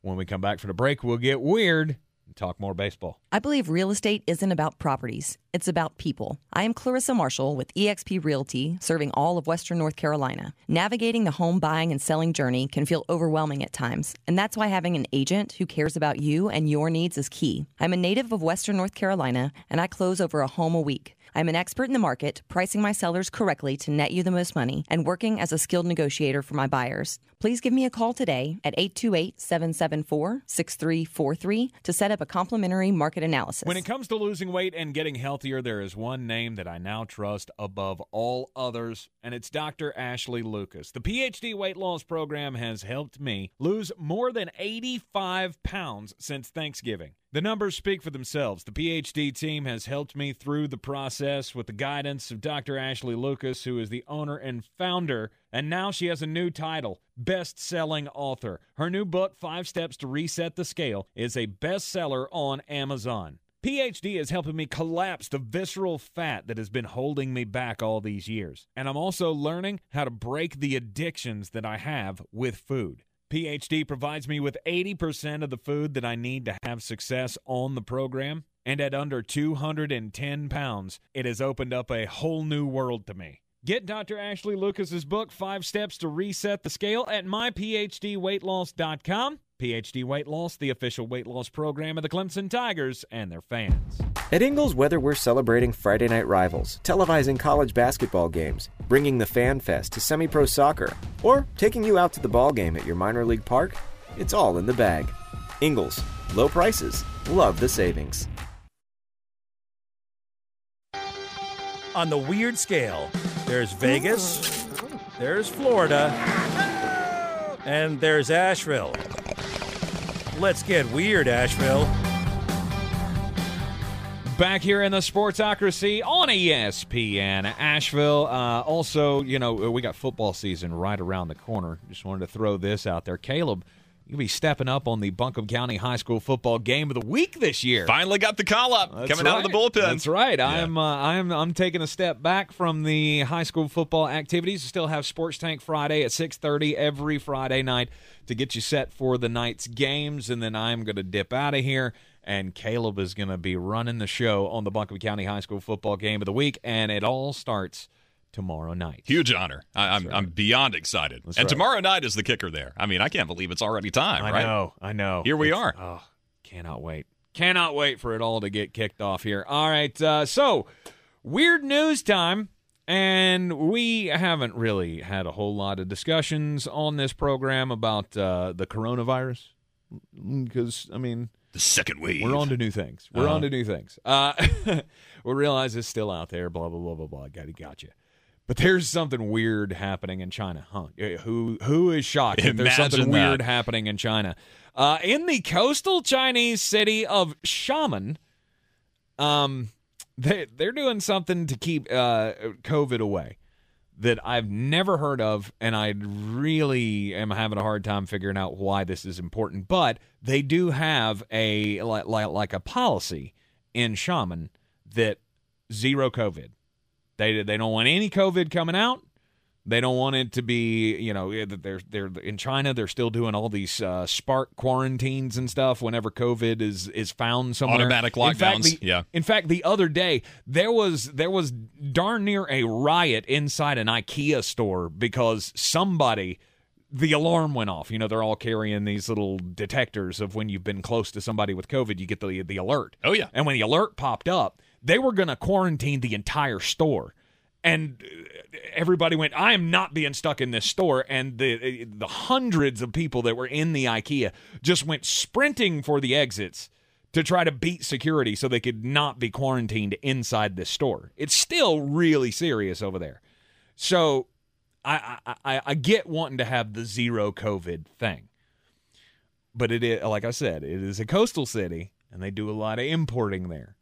And one of their chief imports and commodities is fish. And so now, because there have been some, what they say, with illegal trades and contact with other fishermen from other regions by the fishermen who call Xiamen home, they are now all required, when they come back into port, they are required to have nucleic acid tests to make sure that they haven't picked it up somewhere. Fair enough. Now they're swabbing the fish, too. Like, they're taking all of the fish, well, not all of the fish, but they're taking, like, samples of the fish and giving them mouth swabs to make sure that the fish don't have COVID when they come back. Again, this is like zero tolerance policy. We don't want it around. But they're doing this and wasting all of this time, in my opinion, despite the fact that every study, every official that you could find says there's very, very low risk that you will get this from an animal, much less a dead animal that you're going to cook and eat. Well, actually, it's China, so they may not cook it. So yeah, that's where this thing came from, right? That's how Jeremy got sick. Maybe that's what Jeremy's got. Jeremy got Chinese fish when he had his sashimi incident, and now he's all, COVIDed out. It's not the case. I'm being ridiculous.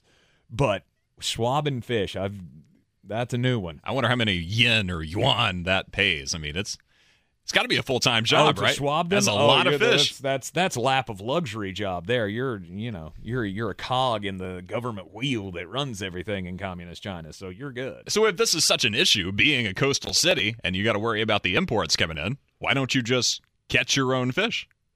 And that way you're good, right? No, that's what they're doing. They're catching their own fish. Oh, these aren't imports coming in. No, I mean, this is like guys going out on the boats, and they're catching the fish, and then they're coming back, and they're like, well, we don't know where you caught those fish. You could have gone somewhere else and caught those fish. You could have bought those fish off of somebody else. That could have been somebody else's fish. That could have been the other province's fish, and we want to make sure you're not bringing COVID back, so we're going to swab your fish. Just another day in China. Wow. Jeez. Well, oh, man. Well, I mean, I kind of get the whole thing about IKEA, though. I haven't been in riot mode at IKEA, but when you spend all day putting together a chair or a dresser and you're missing a piece, and then you go in there, I've been ready to start a riot. A riot. Not over that, though. I've never been in one of those stores, but I hear they're horrible. Yeah, it's kind of like a Costco, but for furniture. Yeah, but isn't it like once you go in, there's only one way in and one way out? I like think you so. have to follow the path to get out. So when the quarantine popped up, everybody was like, "Oh crap! I'm on aisle 2 and I got to go to aisle 67." Mm-hmm. So everyone's How am I walking gonna get out of here? in a single file line through the little cattle trail through They're the IKEA. jumping over couches trying to get out. Yeah, Sorry, that's how riots start. I'm making light of a serious situation, but it's kind of funny. You put that same scenario in Alabama, and that is a don't do crime story. Oh, I mean, automatically. We're talking about weapons crimes all over the place. Exactly. I like history, right? I'm a big history buff. Okay. And usually I stick to the 200, 300-year range. Maybe the revolutionary kind of point is where I draw the line a little bit. Okay. This is serious history. Researchers in Europe, the UK's Cambridge University Library launched a 2-year project to recover and digitize some manuscripts, right? They found about, 180 of these medieval manuscripts that contain roughly 8,000 unedited handwritten medical recipes. Now, if you've never heard the term medical recipe, it's because they don't really exist anymore because we have doctors that know this stuff. But back then, they just had to figure it out, right? Like you had a problem, they had, family remedies is what I'm trying to get to. It's basically a cookbook, right? Written in Old English or Gaelic or what have you, that in short, simple steps outlines a process, step by step, for how to treat whatever is ailing you. And it really just emphasizes how hard these people had it back then. I mean, these are cures for broken skulls, for skull fractures, for extreme gout, for women who are going to have a stillborn child. Mm-hmm. But, it's like then you just knew. Like you didn't go and have an ultrasound. You just kind of knew that something wasn't right. So we're talking about, just to give you an example, if you had gout, this story coming from CNN, by the way, one of these treatments involved, quote-unquote, stuffing a puppy with snails and sage, roasting the puppy over a fire, and when the fat started dripping out, you would collect that fat and use it as an ointment to treat your gout. Or, if you had cataracts, you catch a hare, right? You catch a wild rabbit. Take the gallbladder out of it, mix it with honey, and stick it on your eye, apply it to your eye with a feather. You would do this for 3 nights, and supposedly your cataract would be healed. With like gallbladder juice and honey mixed together. Mm-hmm. From a hare. From a wild rabbit. From a rabbit. Uh-huh. And your cataracts are poof. You're good to go. Now, these are the same people who told you that you couldn't catch the Black Death as long as you had that long beak thing filled with herbs. I remember right? that. Yeah, that worked. Yeah. Mm-hmm. But yeah, they're gonna take all these manuscripts or whatnot, digitize them, and now we'll have them at our disposal here. Interesting. Mm-hmm. All of these methods that don't work because modern technology just doesn't cut it. Awesome.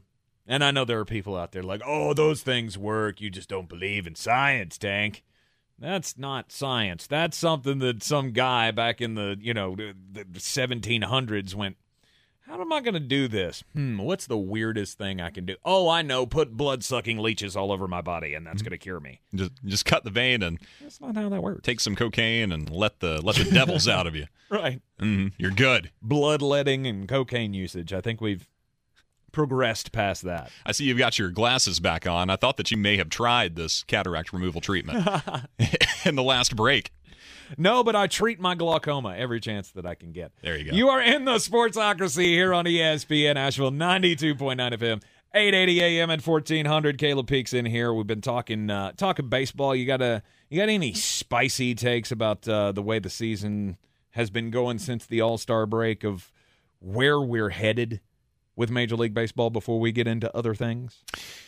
I like the winning streak trend that we're seeing, because this is kind of an anomaly. I mean, every now and then, usually every season, you'll get 1 or 2 teams that go on a hot streak and then they'll inevitably cool. But for the most part, it's kind of, you'll win 3 or 4 in a row and then you'll lose a couple that you're not supposed to, and it's just the ebb and flow. Whoever loses the less games that they're not supposed to lose usually makes it to the playoffs or the World Series. Well, this year we're seeing some really good teams going on some really good streaks, like the Dodgers, who just won 12 in a row and then, had a couple of bad losses. You can't sustain it forever, but it's just incredible streaks that were going on. The Braves, 14 in a row back in June. The Mariners, 14 in a row going into the All-Star break. These teams that you don't really expect to win all these games at one time are just coming in buckets. And I like that. I think it's great for the game. It's great for the fan bases. Obviously, It's going to fill the stands because everyone wants to see a winning team play. Nobody wants to see a loser. Well, the more winners we have, the more butts are going to be in seats. So that's great for the game itself. But it's just the only thing about that is the gap between the haves and the have-nots is widening. So the teams that are bad are really, really, really bad, like Detroit and Kansas City and teams like that. Boston, dare I say it. Yeah, Pittsburgh. Hey, come on. We're a 500 ball club, all right? Yeah. We wouldn't be in dead last in every division. Well, the thing about Boston, 10 games ago, they were 500. 10 games later, they're still 500. Yeah. I mean, you got to show me some progress. Well, I consider that progress, seeing as how you dropped 4 games below 500 in the middle of that 10-game stretch. Yeah, and you took two out of 3 against the Yankees. So, I'll give it to you. You catch the best, quote-unquote, best team in baseball on their biggest slump of the season. That's excellent. Excellent job, guys. Way to go. Way to go. Really making me proud. But, yeah, I like to see all these teams winning because it's great. I think it's great for the sport that you have uncertainty now. Like at the beginning of the season, it was foregone conclusion. Yankees, Dodgers, we're done. Done. And now it's, I don't know. I mean, the Mets still got a chance. Braves still got a chance. Dodgers are obviously playing great. The Yankees are down a little bit, but the AL is kind of opened wide up now. And one last thing. I know we got to get to break in a minute, but it's just you're talking about the uncertainty. Where are these players coming from that are having these phenomenal years? Big Atlanta Braves fan here, and the number of impact players on this roster right now were players I had no idea existed before the beginning of the season. Michael Harris II was one of those who came out of nowhere and had an immediate impact. Vaughn Grissom, I mean, who is this kid? And then he shows up and hits a home run for his first major league hit. He scores a run in the next 4 games that he plays. I think that's the first time that's ever happened in the major leagues. You just come in and have an immediate impact. Nobody knew who Spencer Strider was before this game or before this season, and now he's on track to overtake Max Fried as SP1 in Atlanta. I mean, the guy deals, and no one had any clue who he was in 2021. That's just phenomenal to me, that players can come from absolutely nowhere and become overnight stars. I don't think we've really ever seen that in this league, but that's kind of the direction that we're trending, and I'm here for it. I love it because it keeps it that much more entertaining. It's so unpredictable, and it's very, very fun to watch. College football season right around the corner. High school football starts tomorrow night. You'll hear that right here on ESPN. Asheville, the Buncombe County High School football game of the weekend over on 1400. You will hear the Tuscola game, as you will each and every week for those folks up in Haywood County. Like I said, college football kicking off next week. And then you got the NFL right around the corner. Caleb, while you're in here, we usually just focus on baseball, but let's talk some football when we come back. When I finally drove the old car into the grave, I knew there was only one place I was going to go. Fred Anderson Nissan of Asheville, home of the family plan. And yes, they treat you like family. I went in, told them what I was looking for, told them my budget, and in no time, I was signing the paperwork on my certified pre-owned vehicle. They have the area's largest selection on quality pre-owned vehicles and certified Nissans. They go through a 167-point inspection, so you know it's not going to let you down. They gave me the Carfax report, so I know the history of my vehicle. And the Fred Anderson family plan gives me things like oil changes and car washes and loaner cars if I have to have major work done on the car in the future. For me, buying a car has always been an intimidating thought. But the folks at Fred Anderson Nissan of Asheville made it super easy. Don't be like me. Don't wait till the last minute to get a deal done. Go to AndersonNissan.com or stop by the showroom at 629 Brevard Road. And don't forget to mention we sent you from the Sportsocracy and get a $250 bonus on your trade-in at Fred Anderson Nissan of Asheville. At Ingles, whether we're celebrating Friday night rivals, televising college basketball games, bringing the Fan Fest to semi-pro soccer, or taking you out to the ball game at your minor league park, it's all in the bag. Ingles, low prices, love the savings.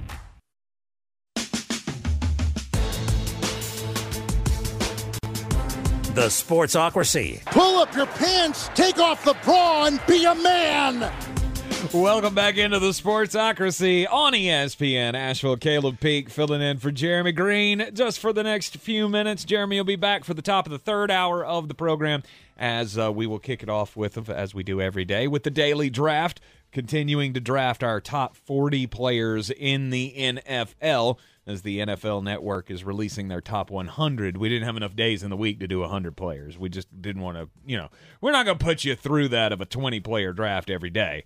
So we're doing 10 players a day, 4 days for this week, and we'll have a top 40 at the end of tomorrow. I got to say, I heard Jeremy Greene take Tom Brady yesterday, and I almost crashed. I almost drove off a cliff. That's how you know he's not in his right mind. Like, he's got the sinus infection going on, and he's just the guy. I don't know. Maybe I'll take a Tom Brady and follow that up with a Dallas Cowboy.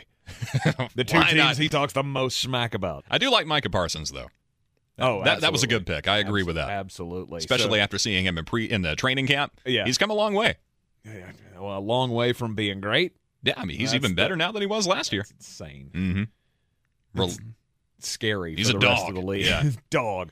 Micah Parsons, dog. Dog.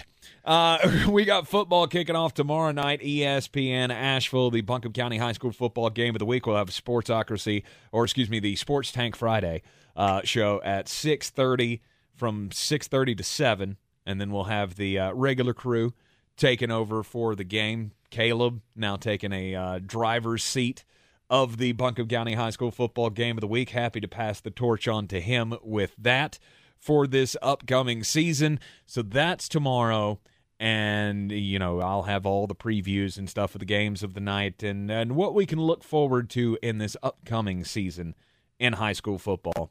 6:30 tomorrow night on 570 WWNC and here on ESPN Asheville. And then we got college football starting week after next, or a week from this weekend, Labor Day weekend. Yeah. Yep. No. It starts a week early. Ooh. Week 0. Week 1 is in Labor Day weekend, but week 0 starts next week. Huh. So we got college football just days away. Then we got preseason going on in the NFL. We've got regular season going to kick off on the 11th or something like that? Yeah, the week after Labor Day. Yeah. Mm-hmm. So, I mean, it's all happening right now. We don't talk much football. What is your overview of the NFL? Have you made your decision on who you think is going to win it all this year? Who is going to win it all? I mean, it's hard to bet against. I think LA has a chance of going back-to-back. Mm-hmm. But the gap is not as large this year as it was last year. I feel like a lot of teams have regressed, not seen a lot of progression. Arizona was expected, should be really, really good, but there's been a number of years when Arizona should have been good that they just weren't. Right. Like last year, you thought Arizona would really be something special and just... Well, especially when they started out 8-0 and then, tanked the rest of the season. What happened, Pittsburgh is improving. You think they're improving? I think they are, despite the fact that Mitchell Trubisky is the quarterback. The quarterback situation is not ideal, and honestly, I went to Pittsburgh training camp. I saw the 3 quarterbacks in action, and Kenny Pickett is not that far removed from Mitch Trubisky. Okay, he's not Trubisky just yet, but he is more accurate than Trubisky. All right. I think his arm is comparable to Trubisky. He just has to develop that maturity. He has to develop that ability to be a field general in the NFL. That'll come. But, those kids Did love you him. have a close-up seat? Like were you close enough to be able to see his hands, or did it just look like the football was I was 2 rows back from the sideline. It's now those guys are bigger than most. Don't get me wrong, but it's everything is just so weird right now. This has been one of the weirdest off seasons that I've ever encountered with the whole ayahuasca thing with Aaron Rodgers. It's like Green Bay would be good, right. But now you hear all this coming out, and it's like, if that's what Aaron Rodgers is banking the rest of his career on, is a hallucinogenic tea, then I don't know how good I feel about him. I think Las Vegas is going to be really, really fun this year. Okay. Mm-hmm. I like it. I'm on the Raiders bandwagon. I was on the hater bandwagon last year for the Raiders, and I've kind of switched on that. Well, Devontae Adams makes all the difference, right? Oh, yeah. All the difference. Oh, yeah. Mm-hmm. I think got it just Khalil brings Mack a whole out new there. level to that team. Right. I think Dallas will be improved as well. Mm-hmm. The Cowboys are going to be, dare I say it, contenders. Okay. All right. I am highest on the Baltimore Ravens. I've already picked them to win it all. And I think if I had to go with a second team, I'm going Chargers. I know that they haven't done it, but this might be the year. This might be the time. This is definitely the best roster they've ever had. So if there is any year that they're going to do it, It could be this year. What do you feel about the hometown team? The Carolina Panthers. Well, Baker is obviously going to start, right? I mean, it's not. I think so. It's not really a question. I mean, they're being all coy about it. They're keeping it behind wraps. But obviously, you don't bring Baker Mayfield in to sit. And he's been fine. I mean, he hasn't been a standout in training camp, but he's been good enough. And so I think it's pretty clear that he gets the start in week 1. Now, can he hold it? Mm-hmm. It's one thing to get the starting job. It's another thing to keep it. I don't think that you're not going to trade Sam Darnold at this point. Those rumors popped up, and they quickly kind of went away, just kind of without a trace. Mm-hmm. Darnold will be there. He'll be a solid backup. But this chippiness between the Panthers and the Patriots over the last couple of days, I like the fire I'm seeing out of CMC because you don't get that out of him a lot. He's usually a clean-cut player. He doesn't push and shove after the whistle, and he got up and spiked the ball at that guy at what's-his-name's feet and went right after him, you know? Did you see the Hurricanes reached out to him, too? Yeah. The Hurricanes reached out and said, hey, y'all need some enforcers. Just give us a call. We ain't doing nothing right now. We got somebody. We'll come out there. And granted, this was like I think the Hurricanes were like the third least fighting team in the NFL or in the NHL this past year.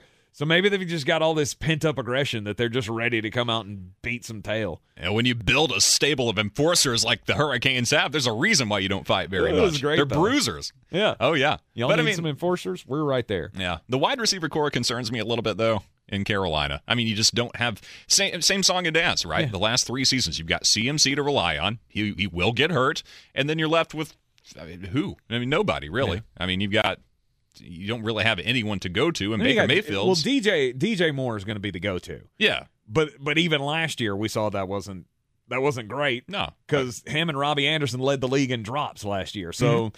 Maybe that's on Sam, but remember, Sam wasn't the quarterback all year last year. Exactly. So I don't know. It's going to be. I think it's going to be a rough season for the Panthers. I hope for the best, but I just wanted to get your take on that as well. This is the Sportsocracy here on ESPN Asheville. Sports Center update coming up, and then we'll get into the daily draft. He's a degenerate gambler. You are a smelly pirate hooker. And he's cheaper than oxygen. He's useless. But somehow, they make it work. Jeremy Greene, Tank Spencer. There's no holding back in the Sportsocracy. Presented by Ingles Supermarkets and Fred Anderson Nissan of Asheville.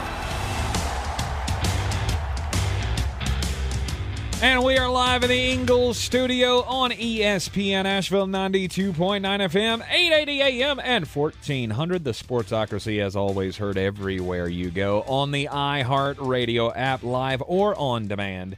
You can also see us on YouTube. Just go to thesportsocracy.com, click on the live video link. Don't forget to subscribe to the channel so you can join us in the chat each and every day. You vote in our polls. You just have your voice heard because we are the Democratic Republic of Sports, and that's what we want. We want to serve you. Much love to Caleb Peake as well. That kid can literally do everything that happens on this show. It doesn't matter what's happening with either one of us. For those of you that listen to us on the radio as opposed to the YouTube stream, I have possibly the bubonic plague. I don't know what it is. I have felt like death all week long. He has been sitting on the ready just in case I fell out or just could not do this.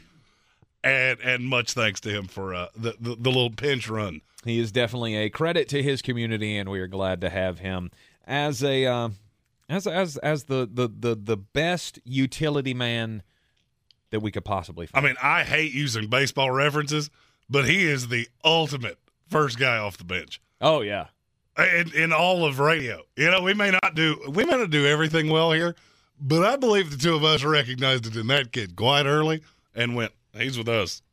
You can't have him. Yep, go away." Yep.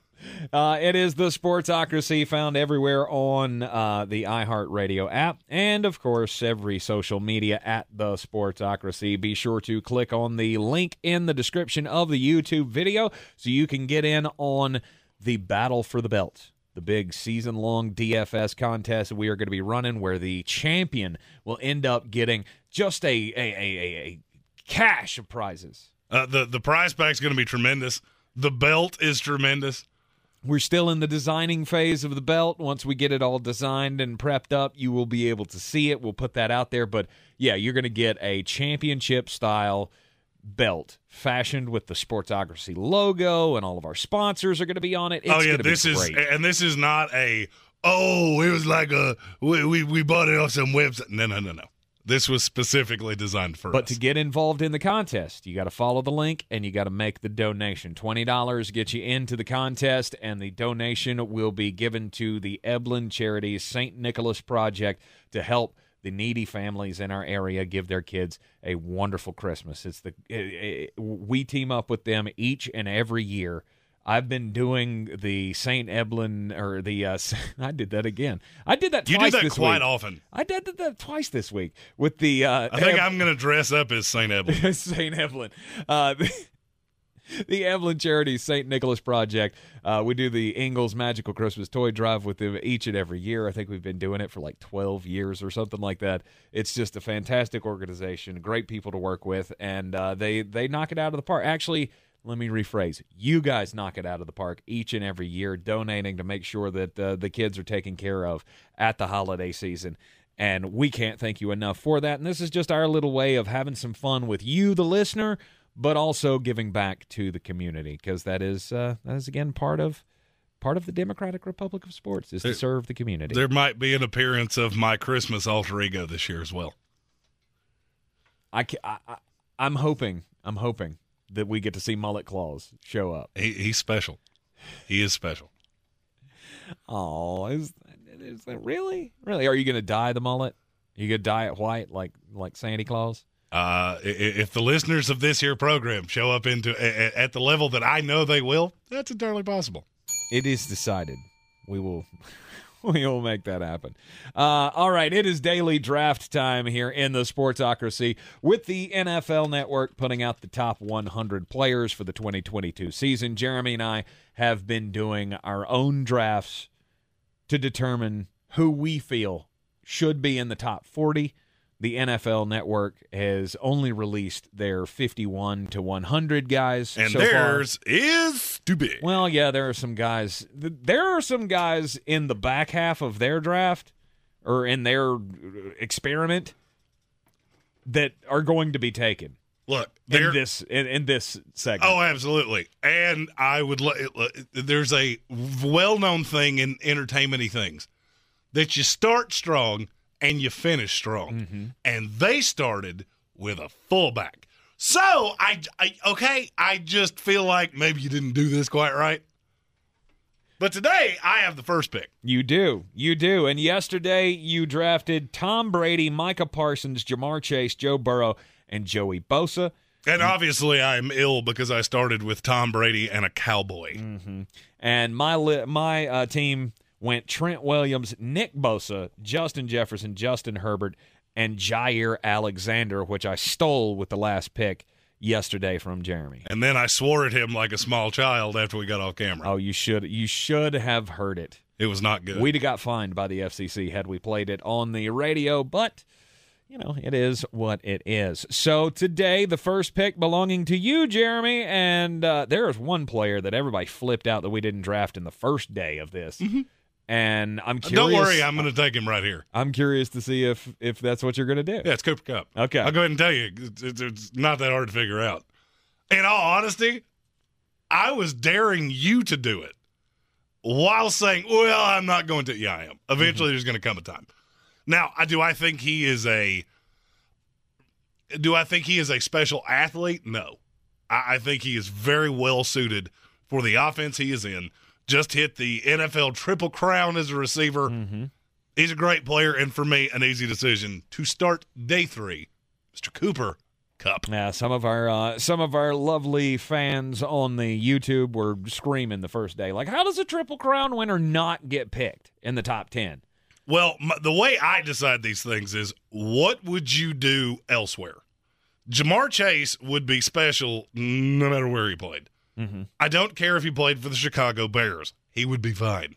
I'm not so sure of that with Cooper Kupp, but there comes a time where, okay, all right, it has gotten to dum-dum time. Right. So come on down to Team Mullet. As you consider the top players for the 2022 season, it does kind of shock me that my first pick of today's daily draft has not already been taken, because he has been one of the best players in the NFL for the last several years. And he is an unstoppable force. Yep, I know who this is. It's the most terrifying running back in all of the league. Derrick Henry, I'm kind of surprised that he hasn't gone already. Although, when I think about it, you do talk a lot of smack about Derrick Henry. So, no, I just think he's like a sparkler. It'll shine really bright, just not nearly as long as you want it to. Just not nearly as long you as you can't run like that. I mean, I'll give you 40 examples. The most recent, Chris Ivory. You run like that, you'll have a nice career, but your 30s are not going to be elite. Oh, I remember when he was the thing. Chris Ivory? Yeah, for I all do 10 too. seconds. I remember when he wound up with the Jets, and I went, Super Bowl! And then, you lead every run with the crown of your helmet. Oh, right. Cool. Medical tent! Right. Consider the fact that there were 8 games last year that Derrick Henry starred in, and he still almost rushed for 1,000 yards. Yeah. And this year, they lose A.J. Brown. And do you think it's going to be better or worse? I think you'll see more 7-man fronts, which worries me. Mm-hmm. Yeah, Ryan Tannehill, he'll be okay. Well, I mean, the thing with Tannehill is he's so good on in play action, he will mitigate some of those things. Oh, he's going to keep them guessing. I mean, I'll go ahead and tell you, Derrick Henry would have been in my next 2. Okay. Well, I'm glad I took him there then. I've already got Jonathan Taylor on my team, so I feel like I'm doing pretty well. You're off to a very palatable start. A very palatable start. And then for my next pick, I'm going to go with one of the most versatile guys in the entire NFL. He is an offensive weapon practically like none other in the entire league. He just got paid, and he doesn't really want to do his full job, but he's going to do his full job, and he's going to do it great. Deebo Samuel. That's the first pick you've made that I've gone, I don't think you did that right. Not yet? Too early? I wouldn't have taken him today if that tells you anything. Really? Ask yourself this question. Is he a top 8 wide receiver if you take all of the other cute little things away? No. There you go. No. But I don't care because I'm not taking the other things away. And I'll say the same thing that I said about Derrick Henry. A player that's built like that. Ask yourself this. Would you look at a running back built like Deebo Samuel and go, you're built for the long haul? No. No. Not at all. He will be great, but I think he could have injury issues his entire career. He possibly could. But when you've got an offensive line like that in front of you, you've got this scheme that kind of opens things up for you.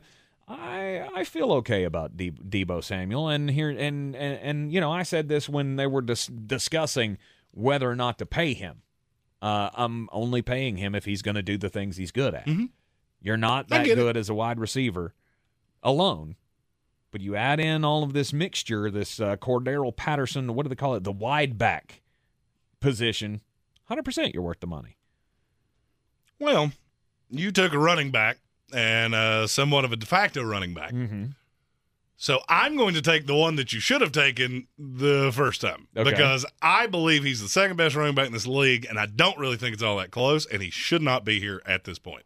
It's Alvin Kamara. Alvin Kamara. I do not know what he did to – and look, I know there's the assault and things like that. From everything I heard, he basically got into a bar fight. Mm-hmm. It's happened to the best of us. He's still a special player. He is one of the best players I have ever seen with the ball in his hand. And to me, he's actually a nice combination of the two guys that you just took. Because he is, I would argue, the best receiving back in the NFL, not named Christian McCaffrey. Agreed. And I don't have any injury issues with him the way I do with McCaffrey. Mm-hmm. So that one was not all that's that hard for me.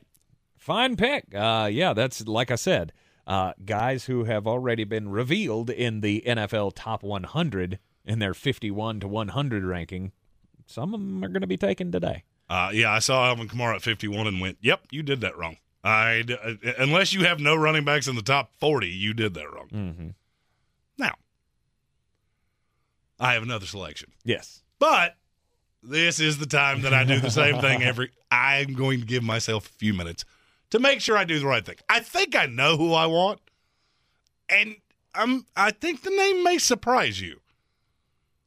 But I'm really fond of one specific player. You are in the Sportsocracy here on ESPN Asheville. Real estate isn't about properties. It's about people. I'm Clarissa Marshall with eXp Realty, your native realtor serving all of Western North Carolina. I will work hard for you, and I believe in doing the right thing every time. I market each of my listings to reach out-of-town buyers. I use a professional photographer and drone video on every single listing, as well as collaborate with agents across the country to find your buyer. Check me out online at clarissasellswnc.com or give me a call at 828-774-6343. It would be my pleasure to assist you through the real estate process. If cleanliness is next to godliness, look around the car right now. Is that very godly? Look, life comes at you fast, but so does WNC Auto Detailing. They have the tools to make your interior look like it's coming off the showroom floor. You don't believe me? Check them out on Instagram. All that filth and years of stains disappear. WNC Auto Detailing does full interior and exterior details with paint correction, and they do wax and ceramic coatings. Call WNC Auto Detailing at 455-3700. Premium care with a Southern hospitality touch. Roots and wings. The two greatest gifts any parent can give their kid. But when it's time for them to head off to college, there's also groceries, laundry detergent, notebook paper, ironing instructions, and futons that assemble with parts left over. At Ingalls, we have all the comforts of home right around the corner. We know that life's biggest steps are best taken with faith and trust in the ones you love the most.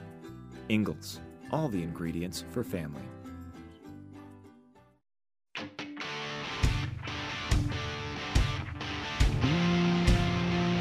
The Sportsocracy. Let's open up the whole can of kick ass and kill them all. Let the paramedics sort them out. The football season, you can smell it, right? You can smell it. You got high school kicking off this week. You got college kicking off next week, and then 2 weeks after that, it is the NFL regular season. We do have preseason action tonight. And I know, Jeremy, you are just waiting with bated breath to give your pick on tonight's game. I have some off the top of my head picks. How many minutes before Jeremy falls asleep? Over under 9.5. Under. Over under number of times that Justin Fields reminds you why I lost my mind when the Bears traded up for him. Lions 4.5. Take the over. Okay. We're continuing with our NFL top players draft. We're doing our top 40. We're doing 10 every day, and we're now to the what is this? The 21 to 30 ranking here in the Sportsocracy.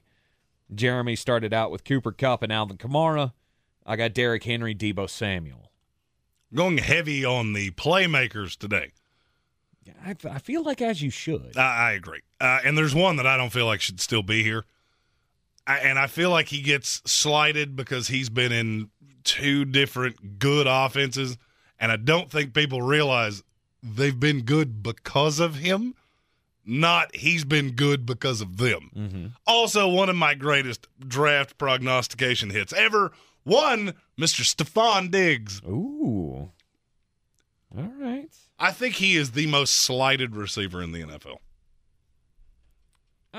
People feel like there's a line of demarcation between the Justin Jefferson, Jamar Chases. I think he's right there with them. Mm-hmm. He is special. He is a special cat. And I'll agree with you. I mean, he's not – I don't know. Maybe I won't agree with you. I don't know that he's on that level of a Devontae Adams. But he's right in that. Well, I mean, Devontae Adams is the best receiver in the league. Right. But he's right behind him. Maybe if we're splitting this into tiers, he would be in tier 2 for me. He's the head of tier 2 to me. Yes. Last 4 years, how many times has he not had 1,000 yards? I don't know. None. It's 0. Yeah. Yeah. How many times has he not had more than 6 touchdowns? Also 0. Uh-huh. He's real good. Real good. Okay. All right. That means it's my turn for back-to-back picks here. And I'm debating whether or not I want to continue with the playmakers here I mean, because there was a name that was said in the chat, and you know how I feel about this guy. And I don't know that I'm going to... screw it. I'm going to do it. Austin Eckler. I feel like he is in that tier with the top running backs in the league, just like you feel about Stephon Diggs, but he's the forgotten man. When you're talking about elite running backs, especially pass-catching running backs, I'm not saying he's better than Alvin Kamara because he's not, but he ain't far behind. I don't think he is. Here's my problem with Eckler. I don't necessarily think he's a running back. Okay. He does not run between the tackles well, but he does all the other things. Mm-hmm. To me, if you called him a utility piece, I almost think I would like him more. He's a very good pass blocker. He's a very good all of the things in the pass game. Mm-hmm. I've always, and now this may be the year that he delineates that because they do have the natural between the tackles runner. So you may see him put in even more advantageous positions for himself. That is still yet to be seen. I don't have a problem with him. I don't at all, and I hope that's not how that came off. Mm-hmm. Just he's a step down to me from Alvin Kamara. Okay. And I don't have any qualms with that because I would agree with you. But I think it's more of one of those half steps that you trip on because it's not as tall as the other steps in the set. I don't think it's that much of a step. One thing that I have learned or that I'm realizing about this process that kind of shocks me, Jeremy, is that you haven't taken an offensive lineman, and you seem to be all about offensive linemen. I am. But you haven't taken one yet. There are very few to me that are a clear delineation above the rest, and I'm afraid you're about to take the one that I've been sitting on that's been in the margins of my list over here for about 3 rounds, and I just, you're not going to do it, so... I'm not going to do it. Well, I didn't think you were going to do it. Well, apparently I was wrong. Well, I am, I do want to try to build somewhat of a roster that resembles a team. I already have Trent Williams, who's the best tackle in the league. Mm-hmm. And I think this guy's the best guard in the league. I'm taking Quentin Nelson. All right. That's not what I thought you were going to do. That's not what you thought I was going to do? Nope. Oh, you thought I was going to take some other guard? Nope, some other I thought tackle. you were going to take another offensive lineman, but not that one. Nah, not that one. That's fine. That's a good pick by you. I'm just fine with that. The wide eyes tell me everything I need to know. Yeah, because I'm going to take the guard that you should have taken, which is Zach Martin. Zach Martin. Oh, look, I'm not saying there's a huge difference between the two. Mm-hmm. There is a difference. And I like Quentin Nelson, but I think he lives a little bit on reputation because I would say there's a drop-off between Zach Martin and him, and then there's a drop-off after him. Mm-hmm. So you take that one, that's fine. That's Zach fine. Martin's who I was talking about, though. Oh, okay. Because it hasn't mattered who's around him. Last year, they didn't have a center that could play a tree and a child's play. Mm-hmm. Didn't matter. He still graded out phenomenally. Yeah, Tyler Biotish has been a disaster. Yeah, not going well for me because I loved that You kid. did. I did. You loved him so much coming out of the draft. All right. I mean, to me, I just like Quentin Nelson better. I get it. Than Zach Martin. Now it's a question of what are you not going to do? There's a player that is far and away too good to still be here. Mm-hmm. I have the best player in the league at this position. I'll go ahead and take the second best player in the league at this position. It's George Kittle. Okay. He's the best blocking tight end in the league, and it's not really all that close. Mr. Tight End Whisperer himself. And maybe that's the reason that I've shied away from offensive linemen. I feel like there are probably 10 that I could take tomorrow, and nobody would have a problem with it. I don't feel like there is another tight end you can take, and totally fine. He's predominantly a receiver. And he should go tomorrow. Mm-hmm. I just don't think he's on the level of George Kittle. If it wasn't for injuries, George Kittle would have gone on probably day 2. Mm-hmm. I would agree. All right, my final pick of the day. This seems to be the portion of the draft where Jeremy thinks I'm reaching on everybody. And maybe you're right. Maybe you're right. I know he doesn't play a premier position in this league, but I think there's one guy that is still sitting here that I go, I believe that he is far and away the best at his position. And I'm going back to the San Francisco 49ers. Well, Fred Warner. I think he's the best linebacker in the league. Do you agree, disagree? I don't disagree, but I think there's another one that's very close. Mm-hmm. And I'm not going to lie, I've sat back and waited for you to do that. I mean, and you can burn me with me saying this because you have the first pick tomorrow. Mm-hmm. I just feel like Shaquille Darius Leonard is very, very close. He is. There's not a huge line of demarcation between the two. So I have no qualm with that. Today was very San Francisco 49er-y. It was. And my team especially is very San Francisco 49er-y. Yeah, your team killers should certainly be red and gold. Yeah, I've already got Trent Williams, I got Nick Bosa, Deebo Samuel, and Fred Warner. And it's weird that I'm the one that always casts the shade when we're talking about the San Francisco 49ers. Which is kind of comical. It is. Because you seem to like their roster an awful lot. I do. I just have serious questions about the quarterback position. I don't know how that's going to pan out, but you know what? I may have to be all in on San Francisco at some point. If LA wasn't in that division, I would be. You are in the Sportsocracy here on ESPN Asheville. Yeah, you know what's coming up next. After the break, the most important message of the day. Since man created roads, they've been looking for ways to get off-road and vehicles to take them there. That's where Outlaw Off-Road comes in. A premier off-road center for Jeeps, trucks, and SUVs with a complete lineup of off-road and overland services, including maintenance and repair to make your vehicle all that it can be. Check out their location right here in Western North Carolina at 85 Avery Creek Road. Call them today at 828-974-8480 or visit them on the web at theoutlawoffroad.com. When it comes to losing weight and getting healthier, there is one name that I now trust above all others, and it's Dr. Ashley Lucas. The PhD weight loss program has helped me lose more than 85 pounds since Thanksgiving. The numbers speak for themselves. The PhD team has helped me through the process with the guidance of Dr. Ashley Lucas, who is the owner and founder, and now she has a new title, best-selling author. Her new book, 5 Steps to Reset the Scale, is a bestseller on Amazon.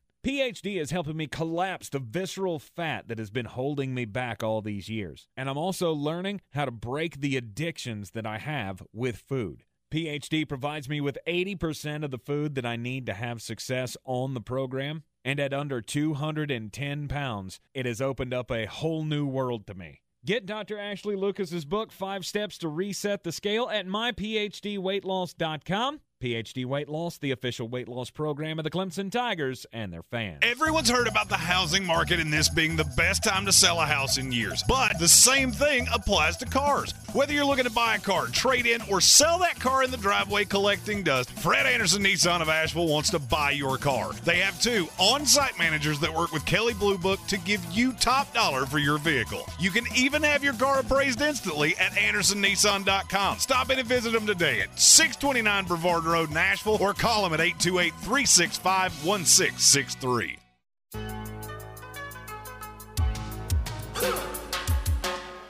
Most important message of the day each and every day here in the Sportsocracy: don't do crimes.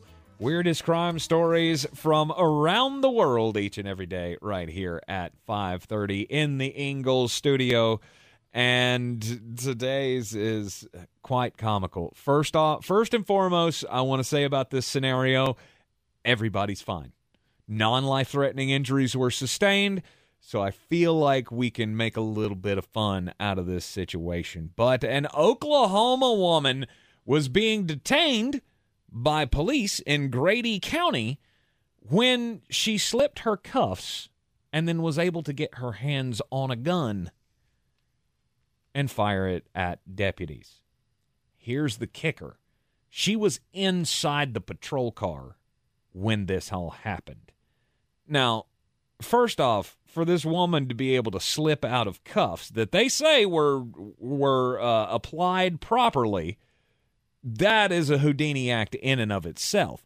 But then from the back seat of the car, and of course caught all on the dash cam or the inside camera of the patrol car, this woman was able to unlock a cabinet or a compartment inside the other part of the cab. So they have the big barrier up, so you're not supposed to be able to get at the deputies when you're in the back of the car. Well, she was able to reach around that, unlock an AR-15, and then fire it through the open door in the in the forward compartment at the deputies. And they say this is going to bring about some changes. They say when they detained her, she was not going to be arrested. They were detaining her for erratic behavior. She was not going to be charged with a crime immediately. But then the following happened, where she was able to locate the spot where they keep the AR-15. And you know why? And know how she did that? Because there is a sign on it that says gun. So you're tipping them off that there is a gun somewhere to be had. She was able to figure out how to unlock the gun, retrieve the rifle, and then figure out how to put a round in it, put it on fire, and fired approximately 10 rounds. Now, again, there were just those who were injured by this were just grazed. There were no life-threatening injuries, but they say that now they are going to logically remove the sticker from the patrol car that says, hey, there's a gun in this compartment. Plus, they're going to switch around all of their switches so that can no longer be accessed by anyone out of there. Now, she has been charged. Would you like to know what she's been charged with? What's that? Shooting with intent to kill and methamphetamines. Shocker. Don't do meth. I am not a huge fan of judging people solely by their appearance. In the case of 40-year-old Jeremy Pauly, I believe you probably could have done that. Looking at his mugshot, half of his face is tattooed completely. He has a tattoo on his eye that has turned his eye completely black and just has a very light blue center, and he has 4 pieces of metal in his head. How they are staying there, I do not know. But when I saw the picture of Mr. Pauly, I was not shocked when I found out what he was charged with. Apparently, he has, we'll say, a different hobby. He described it as he was a collector of oddities. Well, the only problem is that police in East Pennsboro Township were alerted that he was buying people on Facebook. Not live people. He was buying dead people. Dead people. So they served a search warrant. They found 15 to 20 human skulls, along with, and I cannot emphasize enough how mortifying what I'm getting ready to say is, 3 to 5 gallon buckets containing various human remains. Oh, my gosh. What is wrong with you? Don't be weird. You can be weird. We are the king of weird. We have a tower with "Stay Weird" written on it in this town. That's not weird. That's beyond weird. That's weird plus. Stop doing weird stuff. That sounds like the Asheville app. Weird plus. The buckets contained 2 human brains, a heart, a kidney, a spleen, a skull with hair on it. I don't know why that one's mortifying me more than anything else, but for some reason it is. Skull with hair. With hair. Huh. So the scalp was still attached. I suppose. 2 livers, a trachea, and 2 lungs. Now you ask yourself, where could he possibly have been getting these things? Right. As they did the investigation, they realized that he was buying them on Facebook. How? Facebook, the place where you can't say anything. Exactly. Without the Facebook police saying that you're being not nice. Right. Like you. But you let somebody buy Dave, okay? Right. Dave just wanted to be in peace. And you let Dave get pieced out and sent to this weirdo with a tattoo on his eyeball. Oh, of course he does. Of course there's facial tattoos involved. I have no problem with facial tattoos. You do you. You should. Well, I mean, I don't want one myself. I have enough facial accessories, okay? Facial tattoos, international sign for I'm doing weird stuff.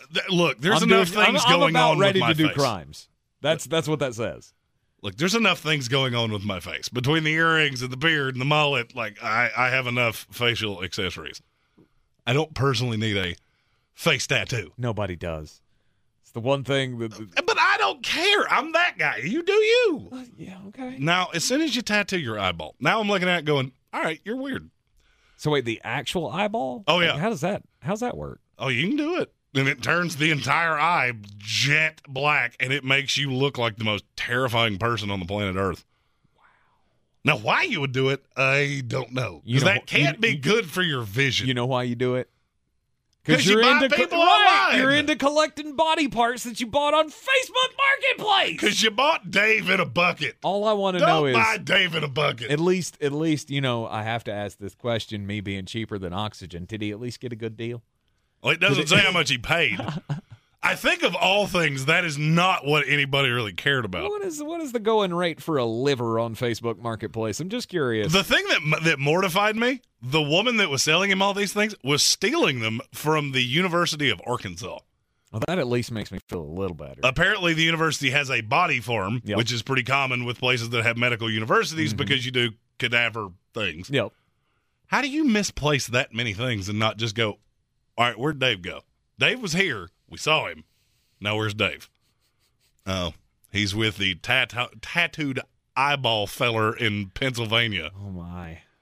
Wow. Yeah, but Facebook, what are you really doing here? You're shutting people's accounts down for trying to make funny jokes about politics. Do you know how many times I've been in Facebook jail? You're letting somebody sell used organs on Facebook. I am a habitual Facebook felon. Of which I will say, if you have a good sense of humor, I'm a fun follow on the socials. If you don't, maybe just walk on by. Right.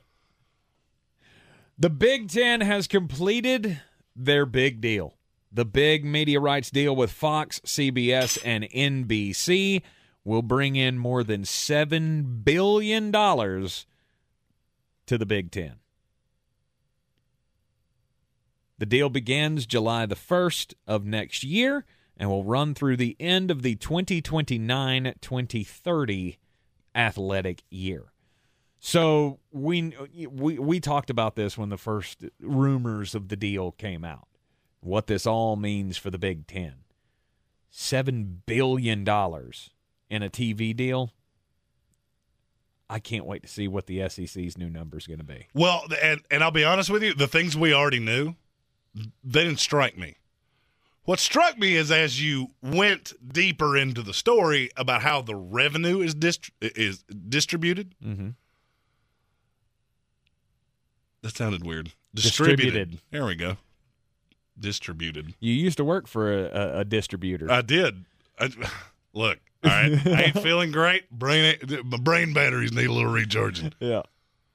This deal goes through the roof when USC and UCLA show up. You know what that tells me? What's that? They're not done yet. They're not done yet. Because UCLA and USC by themselves are not worth enough. That's 2 games of inventory a week. That's not enough. It's actually 1 game because technically you're playing Big Ten. Mm-hmm.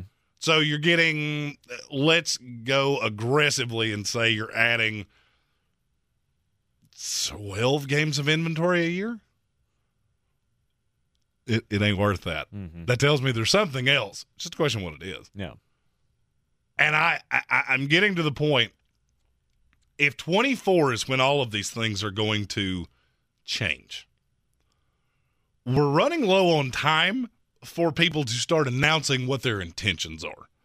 And this is the first one where I've tangibly seen it of starts, it's okay in 22, rises a little bit in 23, takes an astronomical jump in 24, and then serves out that way through the end of 30. Mm-hmm. That tells me you have another card to play. We just don't know who it is. And we assumed this was going to happen. Well, I mean, no doubt, but now I have tangible, no doubt evidence there is another domino to fall here. Mm-hmm. I just can't figure out who it is. UCLA is not that attractive. I still think it's the basketball schools. I think they're going to get the basketball schools to come in, and this is all going to be part of the deal. And I'm not sure that that's true. I'm not sure that the basketball schools even. I mean, if it's Carolina and Duke, that's one thing. That's what I'm talking about. I don't know that they're the first ones to jump. That doesn't really make sense to me. No, I think the first ones to jump are going to be Clemson and Florida State to the SEC. Well, that doesn't make sense to me. You sold the 3 biggest broadcast partners in the country on something. Mm-hmm. That tells me it's either done or you're on the 5-yard line, because they're not inking this deal with just USC and UCLA. I firmly believe that. Mm-hmm. There's no way those 2 schools are worth that much. But the LA market, you mean that market that doesn't watch college football in large part unless their 2 teams are good, which UCLA hasn't been in 30 years and USC hasn't been in 10? Mm-hmm. That's what you're hedging your bets on. I don't buy it. I don't buy it, and you'll never make me buy it. That tells me something else is done. And I have a funny feeling it's Florida State and Clemson. That's to the Big Ten. That's what I think. Okay. You got to have a football power of some kind. This deal is doubling and then some what these schools are getting. Mm-hmm. And you still got the just dog water of Northwestern, Rutgers, Nebraska, which at least that does halfway rate. Halfway rates because their fan base is so loyal. You're not going to convince me that the 2 LA schools were enough to multiply this to this degree. So there's something far enough down the line, and I won't be shocked if the announcement on it comes in the next few weeks. Yeah, I think the next domino falls within the next 15 days. To paraphrase Jeremy Greene, the distribution of this deal, of all of the money, is going to be between $80 and $100 million per school. And from what I heard, incredible. The 80 is absolute worst case scenario. Mm-hmm. They were at 54.2. Yes. Before the coronavirus. So you're going to double this deal on what? What is the leg you're standing on? I can't wait to see it all go to chaos. Nobody else can compete with you other than the SEC. Well, the SEC drags you down the sidewalk. That's another part of this that doesn't make any sense. Why was the SEC willing to walk away from CBS? What does that tell you? They weren't getting the prime placements that they were expecting. Mm-hmm. Because the days of South Carolina and Vanderbilt, nope. Sorry, we're not taking Missouri. You're going to have to do a little better than that. And it makes me wonder if the SEC's planning on standing pat and the Big Ten has bigger things in the offing. That would be the ultimate chaos theory. Mm-hmm. If the SEC plans on adding no one, okay, that would give some credence to the ACC can still survive if they band together and add a couple pieces. Now, you're going to have to get over that Notre Dame thing. Right. Because currently they can't add another team unless they add Notre Dame. Was one of the steps on the grant of rights. Mm-hmm. And I feel like somebody is just going to say, then sue me. I feel like that's the next step is, we got these grant of rights. We got all these different litigation things that, this is in a contract. Well, then sue me. Mm-hmm. Well, then sue me. Yeah. Because I feel like every conference has been drawn into a corner except one. And they're not going to get everybody. I mean, the last realignment, 38 schools moved conferences in the big realignment 10, 12, some odd years ago? Mm-hmm. We're at 4. Now, they're a big 4. This is a very large 4. And it goes deeper than that because the Big 12 has added 4 teams to theirs, and, So yeah, for some reason, I don't think page 2 of the headlines is going to be BYU and Cincinnati. Houston? That doesn't do it for you? Oh, stop. anybody coached by somebody with a skullet, you're not the home run swing here. One-time national champion Central Florida. That doesn't do it for you? Stop. Maybe I have a little vendetta against Dana Holgerson. It ain't that much of one. Right.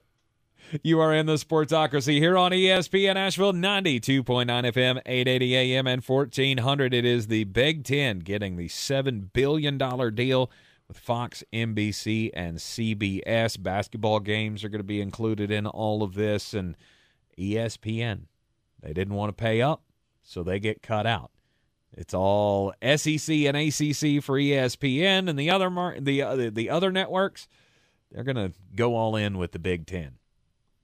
When we come back for the break, Jeremy's going to be mad. When I finally drove the old car into the grave, I knew there was only one place I was going to go. Fred Anderson Nissan of Asheville, home of the family plan. And yes, they treat you like family. I went in, told them what I was looking for, told them my budget, and in no time, I was signing the paperwork on my certified pre-owned vehicle. They have the area's largest selection on quality pre-owned vehicles and certified Nissans. They go through a 167-point inspection, so you know it's not going to let you down. They gave me the Carfax report, so I know the history of my vehicle. And the Fred Anderson family plan gives me things like oil changes and car washes and loaner cars if I have to have major work done on the car in the future. For me, buying a car has always been an intimidating thought. But the folks at Fred Anderson Nissan of Asheville made it super easy. Don't be like me. Don't wait till the last minute to get a deal done. Go to AndersonNissan.com or stop by the showroom at 629 Brevard Road. And don't forget to mention we sent you from the Sportsocracy and get a $250 bonus on your trade-in at Fred Anderson Nissan of Asheville. I believe real estate isn't about properties. It's about people. I am Clarissa Marshall with eXp Realty, serving all of Western North Carolina. Navigating the home buying and selling journey can feel overwhelming at times, and that's why having an agent who cares about you and your needs is key. I'm a native of Western North Carolina, and I close over a home a week. I'm an expert in the market, pricing my sellers correctly to net you the most money, and working as a skilled negotiator for my buyers.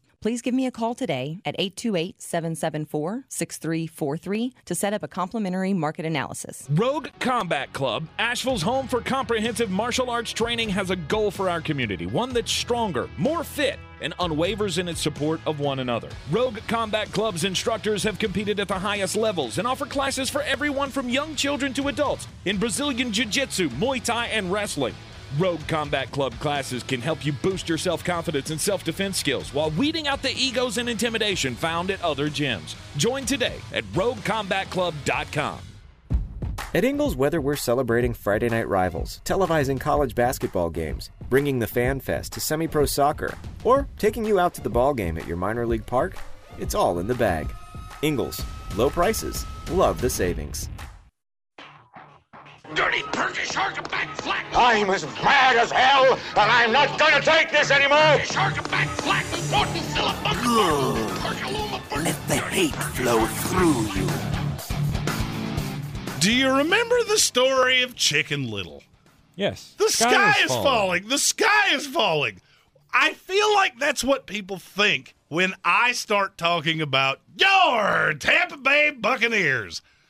Well, then maybe you should stop giving me reasons to feel that way. I told you when you promoted Todd Bowles, I absolutely watched him lose control of the team. Mm-hmm. Maybe this is nothing. Maybe it's something. But this is the third time in 2 weeks that something has popped up, and I've had to use this exact phrase. When asked Thursday about Tom Brady's return to the Tampa Bay Buccaneers, his quote was, "We'll see. We'll talk about it next week. Not concerned about it right now. We're trying to practice against Tennessee and play a game. I said sometime after Tennessee. There's no definitive date for me, but we'll check on it. We'll keep in touch, and we'll find out." That's what he said. You know what I heard? What? Tom will come back whenever he wants to because I have absolutely no control. He doesn't respect me enough to even give me a date of when he's coming back. That should terrify every Buccaneer fan. It should. Mm-hmm. This idea that you have a 46-year-old quarterback. You have a very important wide receiver that will not run a meaningful rep before week one. You have a 38-billion-year-old decrepit receiver that you're really counting on, and a ton of young guys on the defense. We often talk about leadership. Tom is the ultimate leader because he's the ultimate competitor. Yes. Well, here's the thing about leaders. everybody around the building tends to take their cues from the leader. Right now, what the leader is saying, I don't respect him, and you really don't have to either. Mm-hmm. I'm not mad. I'm laughing. And he's 45, by the way. No, I don't care. He's 46 to me. I'm not worried about it. I'm just not. You should be. Tom gets the ability to do as he pleases, and again, we don't know why he's gone. But it was known in the offseason. Mm-hmm. It was known in the offseason. Mm-hmm. You have a lot of turnover here, and you can't even give me a date. You can't even give me a target time. I have zero idea when you're coming back. I'm going to say the same thing about Tom. And in the YouTube comments, I see Stephen Tao saying, think he's taking enough preseason snaps. I don't care about the preseason snaps. I don't care about the Tom Brady side of this. I care about what this is saying to the Joe Tryon Shoyinkas of the world and the Jalen Dardens and the Tyler Johnsons. This dude doesn't have my respect. Bruce Arians, we may not have gotten along. At the very least, I respected him. Mm-hmm. This is a guy that's been to a Super Bowl, done all of the things. Well, now Bruce is gone. All right, so Bryson DeChambeau's dad is not here to be the disciplinarian. And Todd Bowles, I watched this for years in New York. He had no control over that team whatsoever. Mm-hmm. And I'm just telling you, you can brush it off. It doesn't matter. Nobody's worried about that. It's Tom Brady. Okay. You ever heard the term death by 1,000 paper cuts? Mm-hmm. Well, you're on about 14.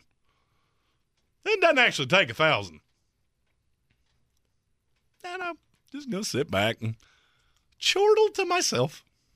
We got an NFL preseason action tonight. Jeremy, you want to make your pick? Absolutely. The Seattle Seahawks are a 3.5-point favorite tonight. Over-under is 39. The over-under is the part that I'm laughing at. I'm not sure these two teams could score 39 points if the other team didn't show up. Mm-hmm. So I'm very much on the under. I tend to live on the under in preseason games anyway. As you should. And usually that's fine. This is one of the highest ones so far. And now this is the dress rehearsal game. I get it. I just don't care. Drew Lock was supposed to get the start. Now he's not. You got Geno Smith coming in here. For me, this one is easy. I'm going under the 39, and I'll take the Chicago Bears plus 3.5.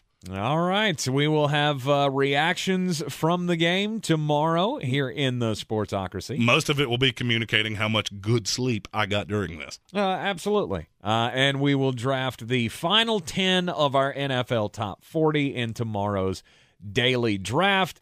Who knows what else is going to break overnight? I mean, hell, the college football playoff breakup came out 10 minutes after the show yesterday. So who knows where that's going to lead, but we'll have all of the top stories for you right here tomorrow in the Ingles studio at 3 o'clock. We will see you then.